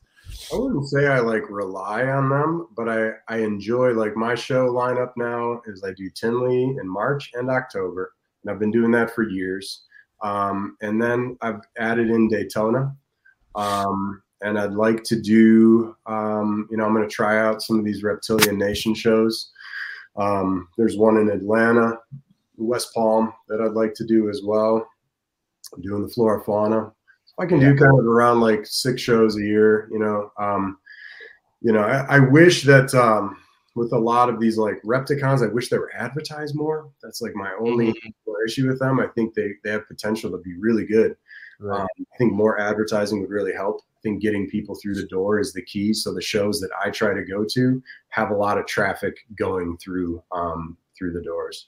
But I do, a lot of the online stuff, and I will mention too that, with the tree monitors, it's funny. It's like I've been producing them, year long, for the past 2 seasons very consistently. And you'd think like, man, if somebody wants one, they'll reach out, but having them there at the show and people seeing them, it's a different thing, whole different experience seeing them in person. It really is. And out of like the 4, I ended up selling 4 at Daytona. Not a single one of them went home with the customer. I still have those animals. I made sure, like, checking in with the customer, like, hey, you don't have a cage ready, that's fine. I'm going to bring them home with me. Oh, yeah. Get everything set up. Show me pictures of your cage. And then after we're good to go, I'll send you your animal. So I'm sitting on all the tree monitors that I sold at Daytona. And that's kind of how I want to do it. Like, I'll bring them. If people want to pick up, like, hey, I want that exact one. I like those markings. That's cool. I will totally do that. But I really want to see your enclosure set up because, I turned down a sale at Daytona as well. There was a couple they were fresh in love. They were sitting there like kind of like holding hands, looking at it. And he's like, well, what do you say, babe? Like, and they're talking. Then I hear him say, well, we got that 40-gallon enclosure at home. And I'm like, hey, guys, like, wait, what did he say? He said what? I got this. You got that 40-gallon that nothing's in? And I just, hell no. It was like the record skipped, like, and I popped in. I'm like, hey, guys, like, look, if you have one, cool, but here's the process. Here's how we're going to do it. Like this cage, and I brought a cage set up exactly how I would set up my babies. I'm like, you're going to want this style cage set up like this. If you want a baby, we'll do a deposit now, set it up, send me pictures, and we'll go from there. And they, they ended up backing out after that, which was cool with me. You know? No, totally. I definitely think you set a great example with doing that too, honestly. Like that's kind of why after I saw you do that at the fall show, I wasn't even, they weren't even for sale, but our spring show here in Omaha, I brought a cage just to show them off. And so I brought the whole enclosure with me and everything just for people like wanting to see them and shit. And that's how I want to do it going forward too, is bring an enclosure and be like, hey, this is what you're going to want to set it up in. I feel like I do a pretty good job of vetting people that are interested in buying at this point. And I'm like, these are my minimum requirements that I ask of you. And I want pictures to show that you have, this understanding, this enclosure set up this way. And yeah, I've had quite a few sales where people were just like, well, I guess I'm just not buying from you then. And I'm like, that's fine. I could not give a shit less. I just don't. Dude, I've had 5 or 6 of the animals that I've sold now die. Just from. Oh no. Yeah, and I've only sold 5 out of 12 or 6? 13. Say that one more time, Cody. I'm so sorry. 5 out of 6 what? 5 or 6 of the 13 that I've sold have died. And from escaping bad husband, and supposedly good husbandry, but turned it out bad husbandry, like pretty high mortality rate. So I'm just like, I'm sick of this shit. I'm gonna start vetting people like crazy. I'm not gonna let you throw it in I don't care if it's a 3x3 Exoterra. I'm not gonna let you have an Exoterra anymore. It has to be a PVC enclosure with a locking front door that's not gonna pop open on its own randomly, because 2 of them have escaped and either gotten lost or otherwise. I'll leave it at that. But you want to hear something sad real quick? And I can't get into specifics, but since we're already on a Debbie Downer right now, I'm going to make it even more depressing. All right. There's a pretty legendary lace monitor breeder out there who like literally lost 5 baby lace monitors because they all escaped. And it's probably the most depressing thing. And mind you, he's had baby laces in these exact enclosures. But what it was is he installed a Miss King system. Okay. Oh, and they popped the fucking nozzle out. Yeah.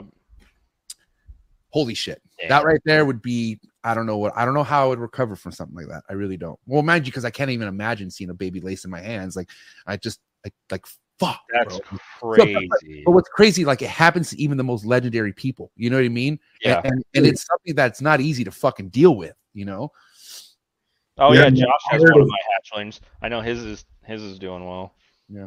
I heard of a horror story when I was down in Daytona. I'll be back. I could keep talking. I'll be right back. Yeah, there's somebody had a clutch of blues that hatched out, and fire ants got into the facility and into the cage and killed all the blues. Oh shit, dude! No way. I'm so grateful that I don't have fire ants where I live because I heard that story with so many people of different species, and it's just like, if you live where there's fire ants, you've got to be so careful. I mean, what a terrible thing to happen. That's insane. I never even considered that being something to worry about. Yeah. God damn. Ants are one of the worst ones that I had, and thankfully, like just worst like interactions. Thankfully I didn't sell to them. This guy messages me and he goes, "Hey, I'm interested in buying, one of your hatchlings or putting a deposit on one. I had just gotten one from Nick Gill and I had it for a week and it died." And I'm like, why are you telling me that in the first conversation that you've had one a week and killed it? But also B, how did it die? And he goes, "Oh yeah, my cat broke into its Exoterra and killed it." Yeah. And I'm like, okay, so did you get rid of the cat? No, I'm not selling you one. It's that simple. Sorry. Yeah, I mean, shit like that can happen, but it's like, yeah, you got to take precautions. Yep. No, I definitely am not going to name names. The dude is a very, very cool guy. Not that one. Dude's a very cool guy. But you remember that post that I made, MJ, about, hey, can people send me pictures of hatchlings that I've sent out? Yeah. Just so I can get an update because, I just found out one of mine was like being cared for very poorly. Parker ended up with it, and it's doing phenomenal. He brought it back to life in a way. Yeah, very much. Shout out to Parker. But I tagged somebody in that post, and I'm just like, "Hey man, can you post pictures of it?" He never said anything. 2 months later, he hits me up and he goes, "Hey dude, I don't know what the timing was of that post and you tagging me, but literally within an hour of you tagging me in that, my green that I got from you got out in my garage, and when I was looking for it, I set a box down on top of it and killed it." Oh no! Oh, literally, dude. So okay? I was talking about how my blacks would just jump out, right? Yeah. So literally, and this could have happened to me. I have them on top of my tree monitors, which is 6-foot cage. So I have to get a stool to go up there, which I should probably change that. But when it flew off, I jumped down the stool because I thought, you almost stepped on the goddamn thing. I fucking stepped on it. Oh no. I was like, I'm like, here's the monitor. My foot was like right here, like when I landed. And I was like, oh shit, you didn't move. Cause I thought once I didn't even look. Once it flew out, I thought, oh my God. And so I just jumped on the stool, and it was right there at my feet. But dude, I could have easily put this fucking size 12 terrifying. Dude, that's why I was like, I was like, I don't want to be Cody today. I was like, fuck this shit. Yeah. I was trying to be Cody, dude. I was trying to be Mr. Here, my hand's a branch. You know what I mean? Yeah, dude. No, and so what, like when I have friends over and like I'm showing off the babies, I even say like, hey, I'm going to let this out. Nobody move your feet. Don't. If it jumps, nobody take a step. So, and luckily with mine, they're like so easygoing. If one does manage to jump, if it hits the floor, it's just gonna like turn its head and fucking stare at me like, "Hey, bro, pick me up." Like, Dang. so yeah, nightmare. And like I said, the dude that it happened with, he's a very cool guy. It's very unfortunate circumstance, but yeah, he killed it, which is fucking insane.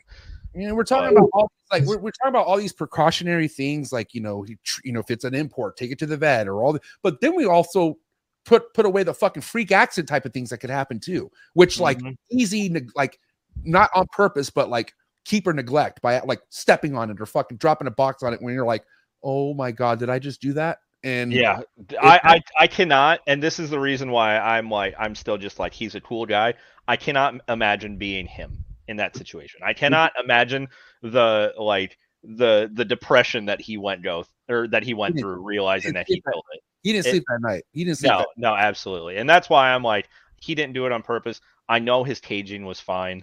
He literally like was tawn feeding it and walked away and didn't close the door and came back and it was out on the floor. And I'm like, I get it, man. That fucking blows, but I get it. So nobody wants their animal to die.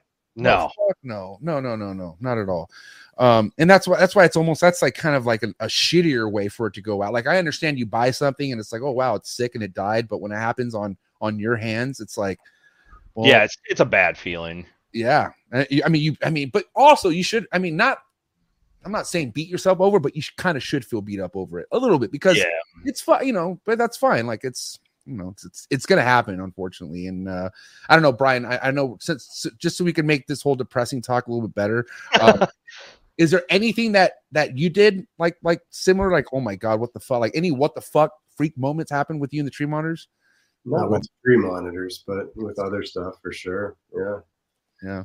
Something as simple as holding an animal, you've got it in your hand and it jumps and your reaction is to reach out and grab it, and actually taking your hand as you're grabbing it and slam it into a cage and KO it. Oh no. What the fuck? Oh. And then it's like, and it happened so quick, and then I was just like literally holding this animal and I'm just knocked out. I just said, like, what the fuck just happened? Like, yeah. Oh my God. It was like gecko. I was holding it and I'm just sitting there. I was like taking a photo or something. It jumped and I just reached out and it would be like if I went with my hand just ping into the glass and just like knocked it out. Oh. Luckily, it survived. But it was out cold. It was out cold. That's crazy. Yeah. And Mike Tyson'd it real quick. Bop, and then nice. The main reason I'm willing to say shit like this though is because people don't realize, like, hey, I can get away with this Exoterra. I can get away with this. I can get away with that. I will say, like, basically all but one of the hatchlings that I've found out that I've sold that have died somehow related to a fucking glass enclosure. Really? So, like, escaping or something of the sort. And so that I just bring that up just to be like, just buy fucking PVC, dude. Don't cut corners. Yeah, but it's like I feel like there's definitely, don't get me wrong, if I am recommending a cage to someone, it's PVC for sure. Right. But the other day, I mean, I think I was down in Daytona, I had a clutch of yellows that hatched a couple weeks prior. And my friend, who is like currently has built my whole room, very, very grateful for him, Joel. He's sitting there and he tells me, hey, Brian, I walked in and there's a little tree monitor sitting on a piece of cork against the wall. I'm like, huh. So I end up like, whatever, getting it back. He gets it back into the cage and everything. I'm like, okay. I'm like, out of curiosity, like, which one was it? Send me photos and everything. And sure enough, it's these young hatchlings. And I went ahead and got it back in the cage. And like, dang, the cage wasn't open. He like checked. There was no cracks, no nothing. And the next day, there's another one out. Son of a bitch. has got to be through the glass. And Yeah. sure enough, with these PVC cages, if you've got the glass that overlaps, so you have one that will slide, or slide, there's a tiny, tiny little gap. Yeah. And the babies were getting through this tiny little gap of the glass. So for Some weather stripping. some babies, sure, weather stripping, but sometimes it's not an issue. But if you have babies that are, super small, they can get out of That's anything. crazy.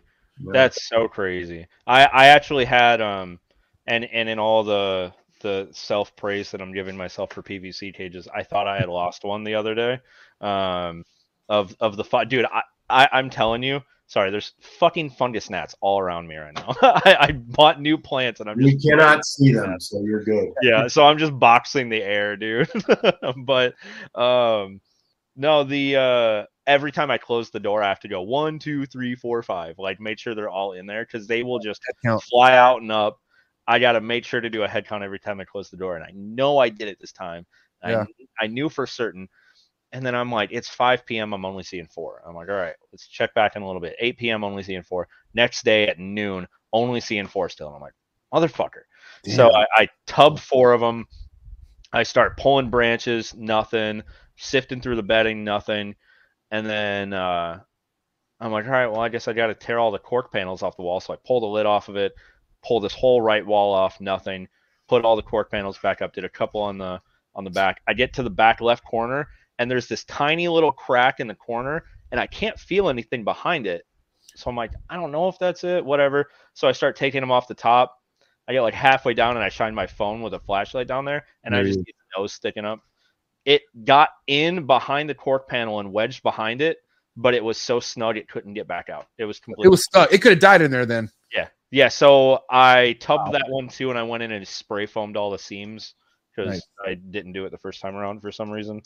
And it's good now. But dude, I pulled that thing out, and its eyes were dilated, and it's just like, whoa. Probably was confused. Like, dude, I thought I was dead. Yeah. It was thirsty. It drank for a minute too. But now, for anyone out there is thinking like, what's the big deal with glass enclosures for a monitor? Why don't we kind of like break this down for why it's not ideal for tree monitors to be in something where they can't climb the walls? You know what I mean? If you cork the walls, if you silicone cork panels to the walls, it can be all right. But then normally you're also dealing with screen top. Yep. Screen is a problem. You don't really want to ever deal with screen with tree monitors just because it's a good way for them to rub their face. PVC is 100% the way to go. That being said, a glass enclosure, if it's set up right, can be used for the short term. Raise up your baby. But you've really got to be on your game and making sure everything's set up properly. Exactly. I mainly just say no glass because it's easier to say no glass than sure glass, but you have to do a bunch of extra work. So it's just easier to say no glass because, you have to try to seal part of the top to trap humidity and trap more heat because there's way more ventilation. You have to not build the walls up as high so that they can't reach the lid, so then they can't climb on the screen, and there's a lot of extra work to it, and sometimes it's like, the doors don't latch right, and fucking you name it. It's too much work for where it's not necessary. I feel like right, yeah. Especially if you want to do things right. Now, mind you, we're saying if you're asking how to do things the right way, we're telling you right now, this is PVC is the right way because of these exact reasons. You know what I mean? And I think any breeder you talk to, I would be shocked if you came across someone who's producing tree monitors and they would not hold on to the animal long enough for you to get the proper caging. Totally, yeah. There's a lot of people who have the glass cage and they really want to make it work. And like, if they send me photos of the cage and it's set up proper, like, okay, that's a good temporary cage. That's a pass. But otherwise, it's like, I'll just hold it until you get your cage. And like a lot of these companies, the lead times have gone down now. I mean, I use all animal plastic stuff, and they produce a lot of really good caging for tree monitors. It works awesome. You can't beat computer cut and made enclosures, right? Mm-hmm. That CNC does work. No, 2 of the 5 hatchlings that I have right now are being held on to for people that have orders in with AP that are just waiting for their enclosure. So Yeah. I totally hear you on that. I agree. This is the first time I'm ever hearing something positive from Animal Plastics. Oh, dude, I love Animal Plastics. Really? People just shit on them because of their wait time. No. They can't help that they have a big customer base with only 3 people building cages, right? Well, Like, I think it was the wait time, but I've actually seen like a rack, like, you know, I'm not talking monitors, I'm talking like for like a snake rack. Right. It's like a fucking god, it like wobbles. You know what I mean? really? So anytime I saw User error. They built it wrong. I mean, I use AP racks for all the geckos. They're great. And all my cages, man, they're great. I love AP. They take great care of me, and their cages work awesome for tree monitors. And that's like pretty much all I'm using right now. That is all I use for my tree monitors is AP products. They've got a 3x2x2 that I use for the babies. And then, you know, I've got different setups for my adults that, you know, they're 4x4x2, you know, stacked side by side. With doors, you can turn it into an 8 wide by 4 tall. Nice, yeah. Also some other cool stuff where I've taken 2 4x4x2s on top of each other and actually created a door going from the bottom. Oh, nice. Heck yeah. Yeah. I'm in the process of getting some videos up of those cages, but That'd be really cool. Well, I don't think you've been in front of these type of cages yet here, Brian. So pretty. I've been wanting some of those. We got those chondros. I've been wanting to try those cages. I will say I'm all about the quality of PVC, and I pay close note to this because I had a custom enclosure built for me by a so-called company that wanted to launch and do their own thing, and they kind of used me as a guinea pig. So I was like, fuck, if you could build me an 8 foot tall, 6 foot across, 4 feet deep PVC enclosure, fuck, okay, bring it on. You know what I mean? Mind you, they did with the cheapest fucking PVC that you could find. Like Home Depot shit. Not even Home Depot. Home Depot was luxurious compared to this shit.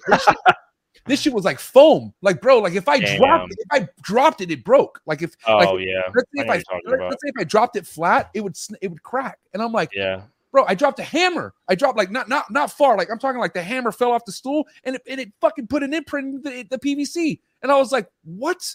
Like, this is terrible. So after that, and like I said, shout out to Sponsor Focus, but man, I could just really touch PVC and tell the quality of it and fuck with it. And mind you, I haven't seen your cages, so I can't really talk on animal plastics. I've never seen an actual animal plastic enclosure like what you use, Brian. I'm only going based off the one rack that I saw like 5 years ago.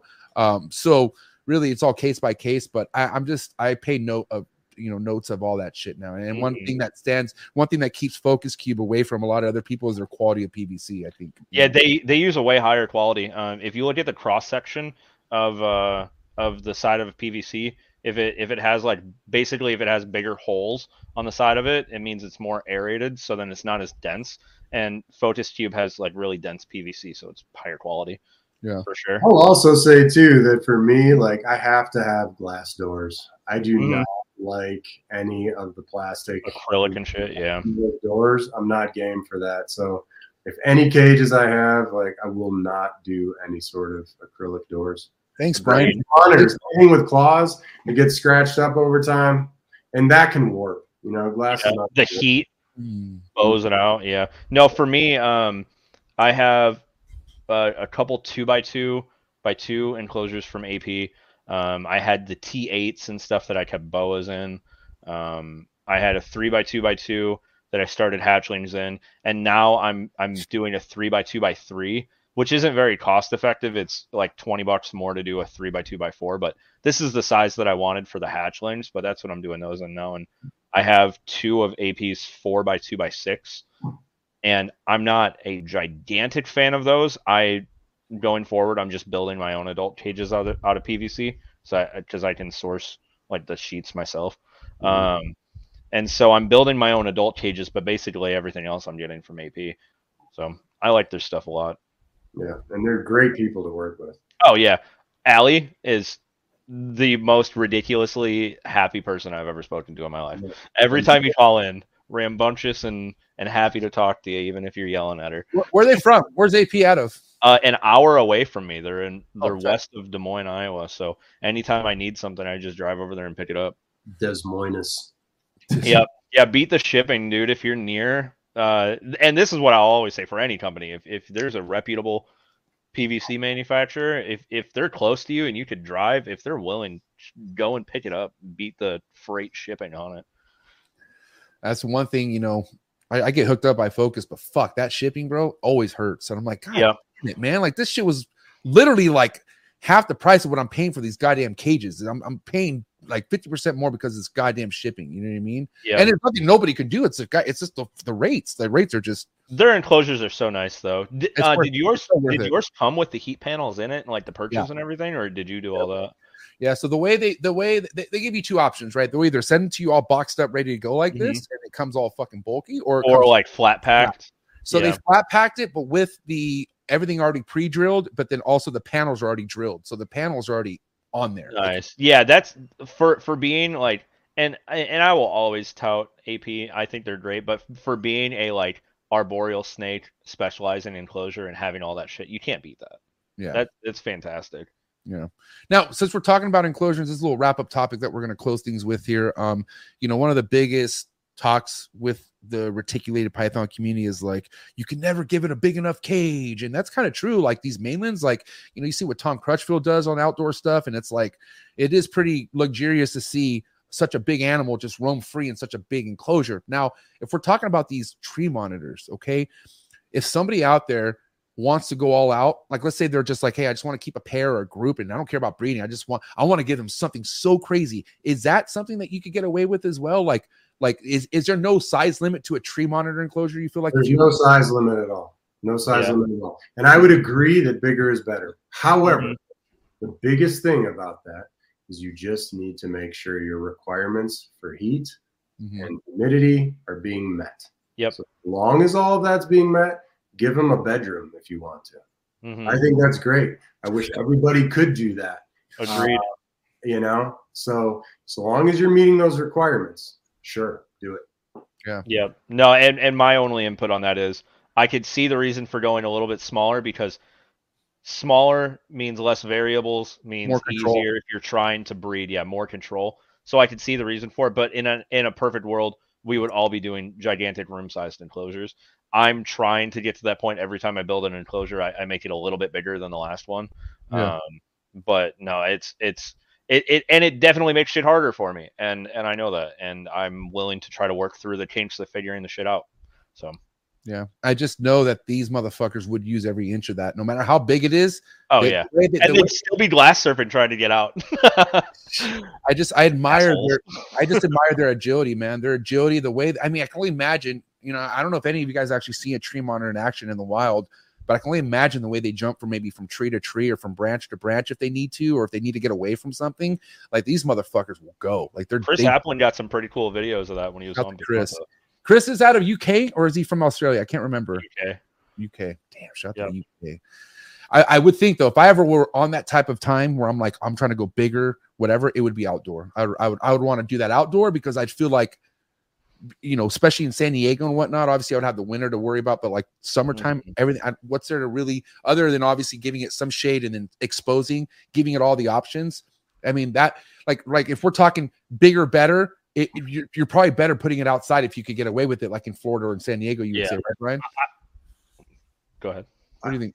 I think that the biggest thing you need to be careful of, like in an ideal world, yeah, man, if I lived in Florida and if I lived somewhere along the equator, screw it, man, put me down in Colombia. I'd rather live down there. If I could like sell animals anywhere, I'd love to be down there. The biggest thing you have to worry about is predators, and that includes like in my area where I am, I've got black bears, fox. Bro, oh yeah, you had one break into your car, didn't you? Dude, I talked on that for a minute. I couldn't even process what Brian was showing me. I'm like, dude, did a fucking tweaker get into your car or something? And you're like, no, it's a fucking bear, bro. And then apparently your car reeked, right? Didn't your car smell like this fucking bear or some shit? Yeah, especially this time. Well, right now they're kind of chilling out because a lot of the trees are going to seed. So like, there's a lot of acorns being formed and hickory nuts. So like the bears are kind of leaving. They're kind of disappearing and going to the trees. And but there's the last 2 months, every day. And even now I say it's gone to like every other day that I see black bear. I live up near National Forest, and it's like out in the boonies. But back to what we were saying, you have to be very cautious if you're doing outdoor enclosures of predators, and that includes anything from a bear to an ant. You have to be very, very careful about that. I mean, I think you were taking a bathroom break, MJ, but everybody was saying, or I've heard a lot of people have horror stories about fire ants. I do keep a group of animals out here, not tree monitors, but some of the animals that I keep are outdoors during part of the year, and I have 2 different levels of mesh. So I have like your, it's like a metal mesh fabric where it's super small holes so that something like a weasel can't get in it. But then on the outside of that, I have actual chain link fence going all the way up to the ceiling, over the roof. So it's like got double layer of protection from anything, again, from like some sort of little weasel up to a black bear. And knock on wood, I haven't had any bears get into it, which is great. But you have to consider those sort of things because, in an ideal world, if you lived in the climate, outdoors would be amazing. Yeah, I agree. From talking with Vanessa too, I can say a lot of people that live in like South Florida don't always take into consideration. They're just like, hey, outdoor enclosure, and then they don't prepare anything indoors either. Yeah. So when it does manage to hit low 50s, and then they're just like, oh, I guess my animal's going to sit in a tub until it warms up. Like, that sucks, dude. Yeah, or they'll provide a hide box with a heat pad. I mean, as beautiful as that sounds, again, unless you lived in that environment that was like consistent. And again, if you look at Papua New Guinea, all right, you look where all these tree monitors, that whole complex of islands where everything's from, it's very consistent. And, one of the things you were mentioning earlier, Cody, that I do not do, I don't mess around with light schedule. I do 12 on, 12 off. And that's exactly what it is in the wild. They're not going through periods of time where they're shortened light cycles. And the temperatures are very consistent. The main variables that you have along the equator for a lot of equatorial species is mostly your rain cycles, dry periods. So that's kind of more things that I focus on. But again, hey, if something works for you, go with it. No, exactly. And my understanding was during September through like November, December is their like winter in that area. And from my understanding, it does get marginally colder there. They don't lose many light hours, but from my understanding, they just didn't get the high heat peak of the day. So it might have been a couple degrees colder at night. And that's one of the main things that I've been trying to do recently more too, is just instead of trying to completely kick back my day temperatures, just drop my night temperatures further. And just doing that's made a difference, to be honest. Like just stopping them from being at 75 during the night. Like if I drop it to 68, I'm seeing more breeding from it. Couldn't even spraying more trigger something as well too? I think 100%. So. 100%. Yeah. Because you're by spraying more, you're cooling them off. Right. And if there's overcast from clouds, that's causing less heat. So then might be. So would you say you'd want to spray more during their wintertime, or during their wintertime is when you'd want to apply more water, or is it just kind of? I don't know, nor do I think there's really anybody out there who has the data in the wild as far as when stuff is breeding out in the wild. I don't like that info, but I don't think that exists at the time being. Yeah, I mean, precipitation's a huge factor. I mean, and kind of back to what you're, talking about, that outdoor enclosure situation. The beauty of being indoors, though, is the ability to manipulate. You can manipulate a lot more things better than outside, whereas you're kind of like you have no control what happens outside, obviously. Yeah, and that's one of the headaches that I'm seeing Vanessa run into too, is all of her animals that are laying eggs are doing so between September and April. Nothing's happening, or maybe even October and March. Nothing's happening during the late spring and summer because it's too hot. And so she has to try to force more shade and do all this extra stuff where all of her stuff breeds during the Tree Monitor wise. She's getting the most success during the fall, winter, early spring months.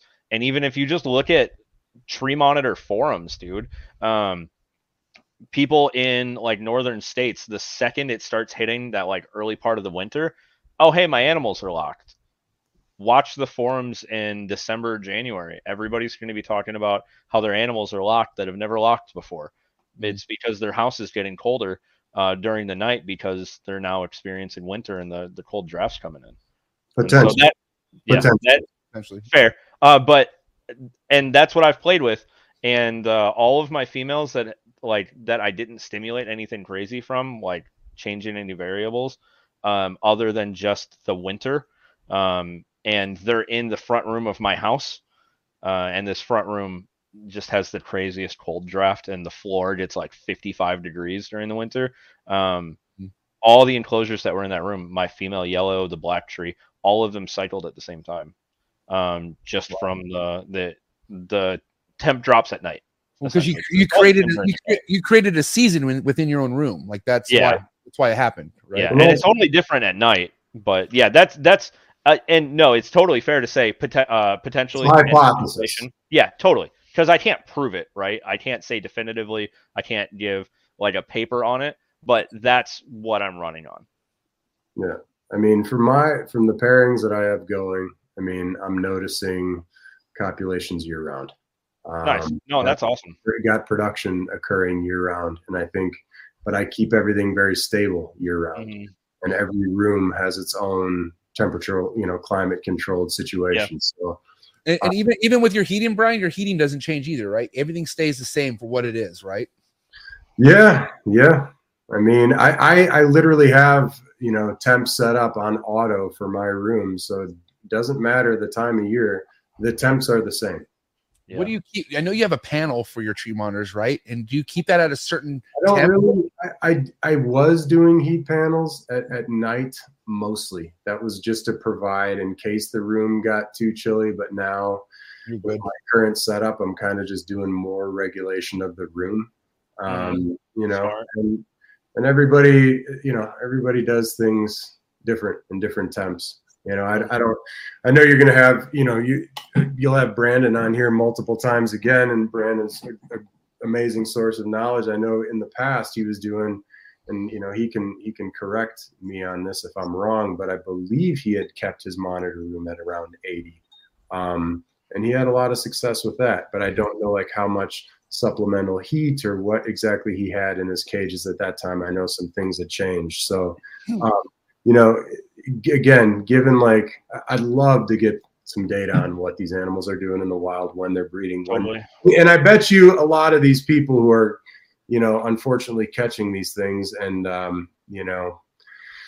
sending them to exporters, they probably have a lot of information as far as hey, what time of year are you seeing babies? Oh, totally. Yeah. Interesting. But again, I think the way that they're catching those animals, I don't think they're necessarily catching babies. I think one of these motherfuckers who are catching these tree monitors has to have an Instagram or Facebook. We gotta find one of these people, right, dude? Yeah, I'm telling you, I just don't think it's legal. I don't think that they legally can be doing that. Yeah, but they're going to do it anyways. I mean, they're going to do it anyway for sure. And I think once they're in a certain, I would love to hear more about it because this is all just things that I've heard. But apparently, I don't think it's legal for them to be doing that. But once they're in a different destination in Indo, they can ship them out or whatever. Right. There's loopholes. Yeah. Yeah. Fuck, man. I don't know, and that's what I've heard from some folks. I don't know the full. My understanding from having spoken to some importers and exporters, because I did get in contact with some people over there, is essentially they have a wild caught quota and then a captive bred quota, and they're kind of seen as two different things, and they can increase the number of animals that they're capable of sending out to the U.S. if they're claiming they're captive bred, which is where the term farmed is coming from, and so they're allowed to catch X amount of these, the green trees or blue trees, but they're given a very small number. And so by lying and conflating that they're actually farmed and I bred them, blah, blah, blah, they're sending out more than they're supposed to. So that's the illegal part, as far as my understanding of it. And I did a lot into it. I'm sure just simply females that they're catching that are gravid, that are laying eggs. Yeah. Or just it so happens they've been holding on to them for X months and they're like, oh yeah, it's been here a while, it's captive. And you would think if there was a facility over there that was like legitimately breeding them, which I wish there was, and I hope there is. We would know. You would think they'd be posting photos of that stuff. You'd be seeing it everywhere. Yeah, totally. No, I totally agree. Yeah, it'd be nice. There was one guy I used to follow pretty heavily on Instagram, and I haven't as much. I don't even know what he's up to now, but there was one guy. Duretno? No, Bemby. Yeah. See, yep. I knew that's what you were gonna say. Shit, where I'm like, what is that? And he's just like, yeah, like it's nothing. Yeah, here's my crazy T negative albino water monitor when they weren't even a thing over here, and like Xanthics and all that.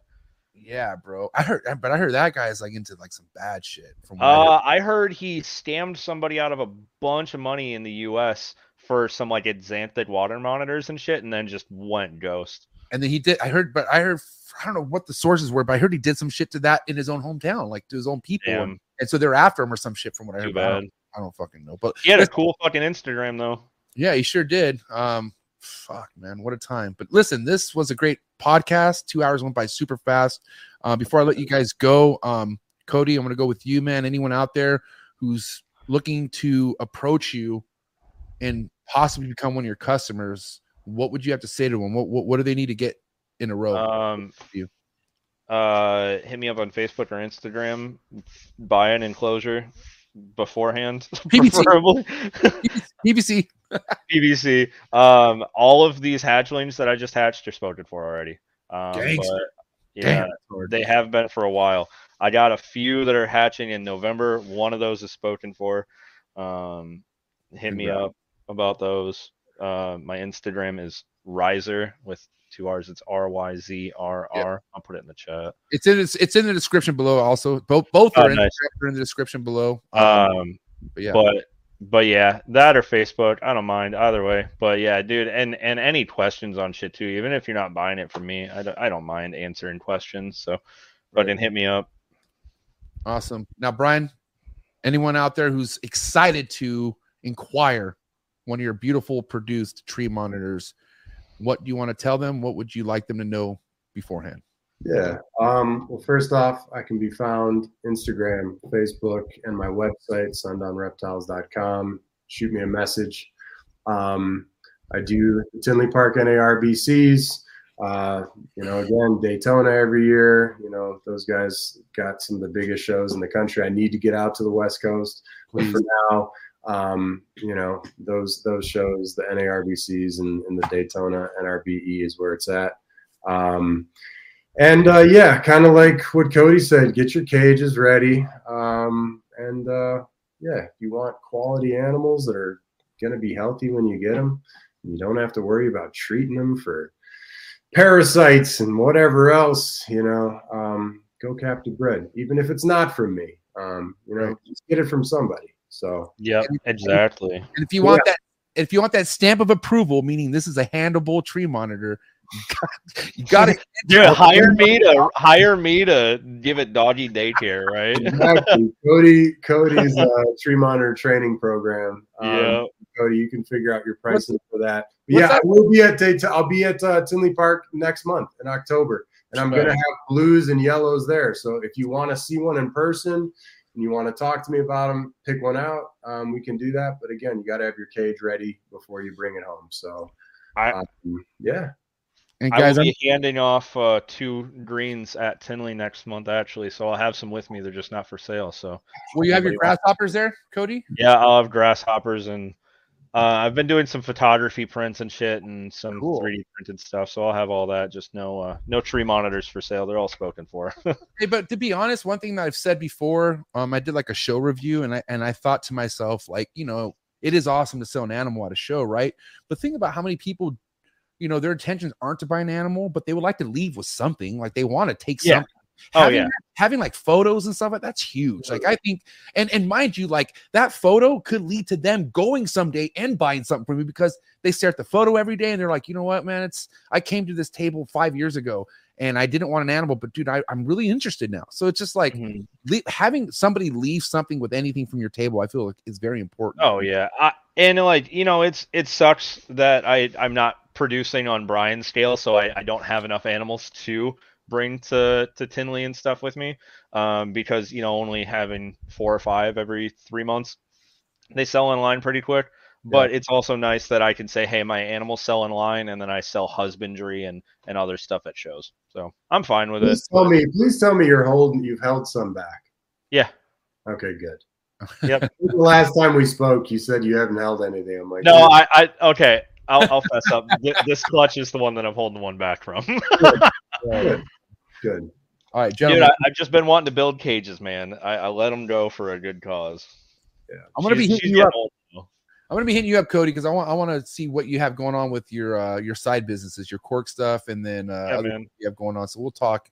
And Brian, Cody, thank you so much for spending your night here with us. And I appreciate both of you guys, everything that you do, all the knowledge that you guys spread.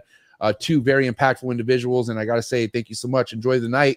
But guys, do me a favor, give it up for Cody and Brian, ladies and gentlemen, on this first episode of Tree Monitor Tuesdays. All right, guys. Have a good night. Thank you, Brian. Thank you, Cody. See you guys at the top, man. Yeah, later, man. Peace. Woo, man. Thank you guys so much. What an amazing episode. I'm definitely going to watch this back tonight. Lots of information, and just be ready because more of this to come. Tree monitors is my thing. I'm not going to lie. Monitors in general, but tree monitors, my thing. Guys, if this is your first time tapping in, do me a favor. Hit that like button if you enjoyed tonight's episode. If you thought it was worthy of a like button, hit that.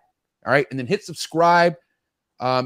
So you subscribe to this channel, okay? Hit the notification bell, select all. You won't miss any of my episodes that I drop here. And I want to say thank you for all the love and support, okay? I'll catch you guys here Thursday for an elite ball python talk. Getting back to ball pythons because I know that's what you fuckers like. But seriously, it's going to go down. So thank you again, Brian and Cody. Episode 383. It's a wrap. See you guys Thursday, and I'm out. Cheers.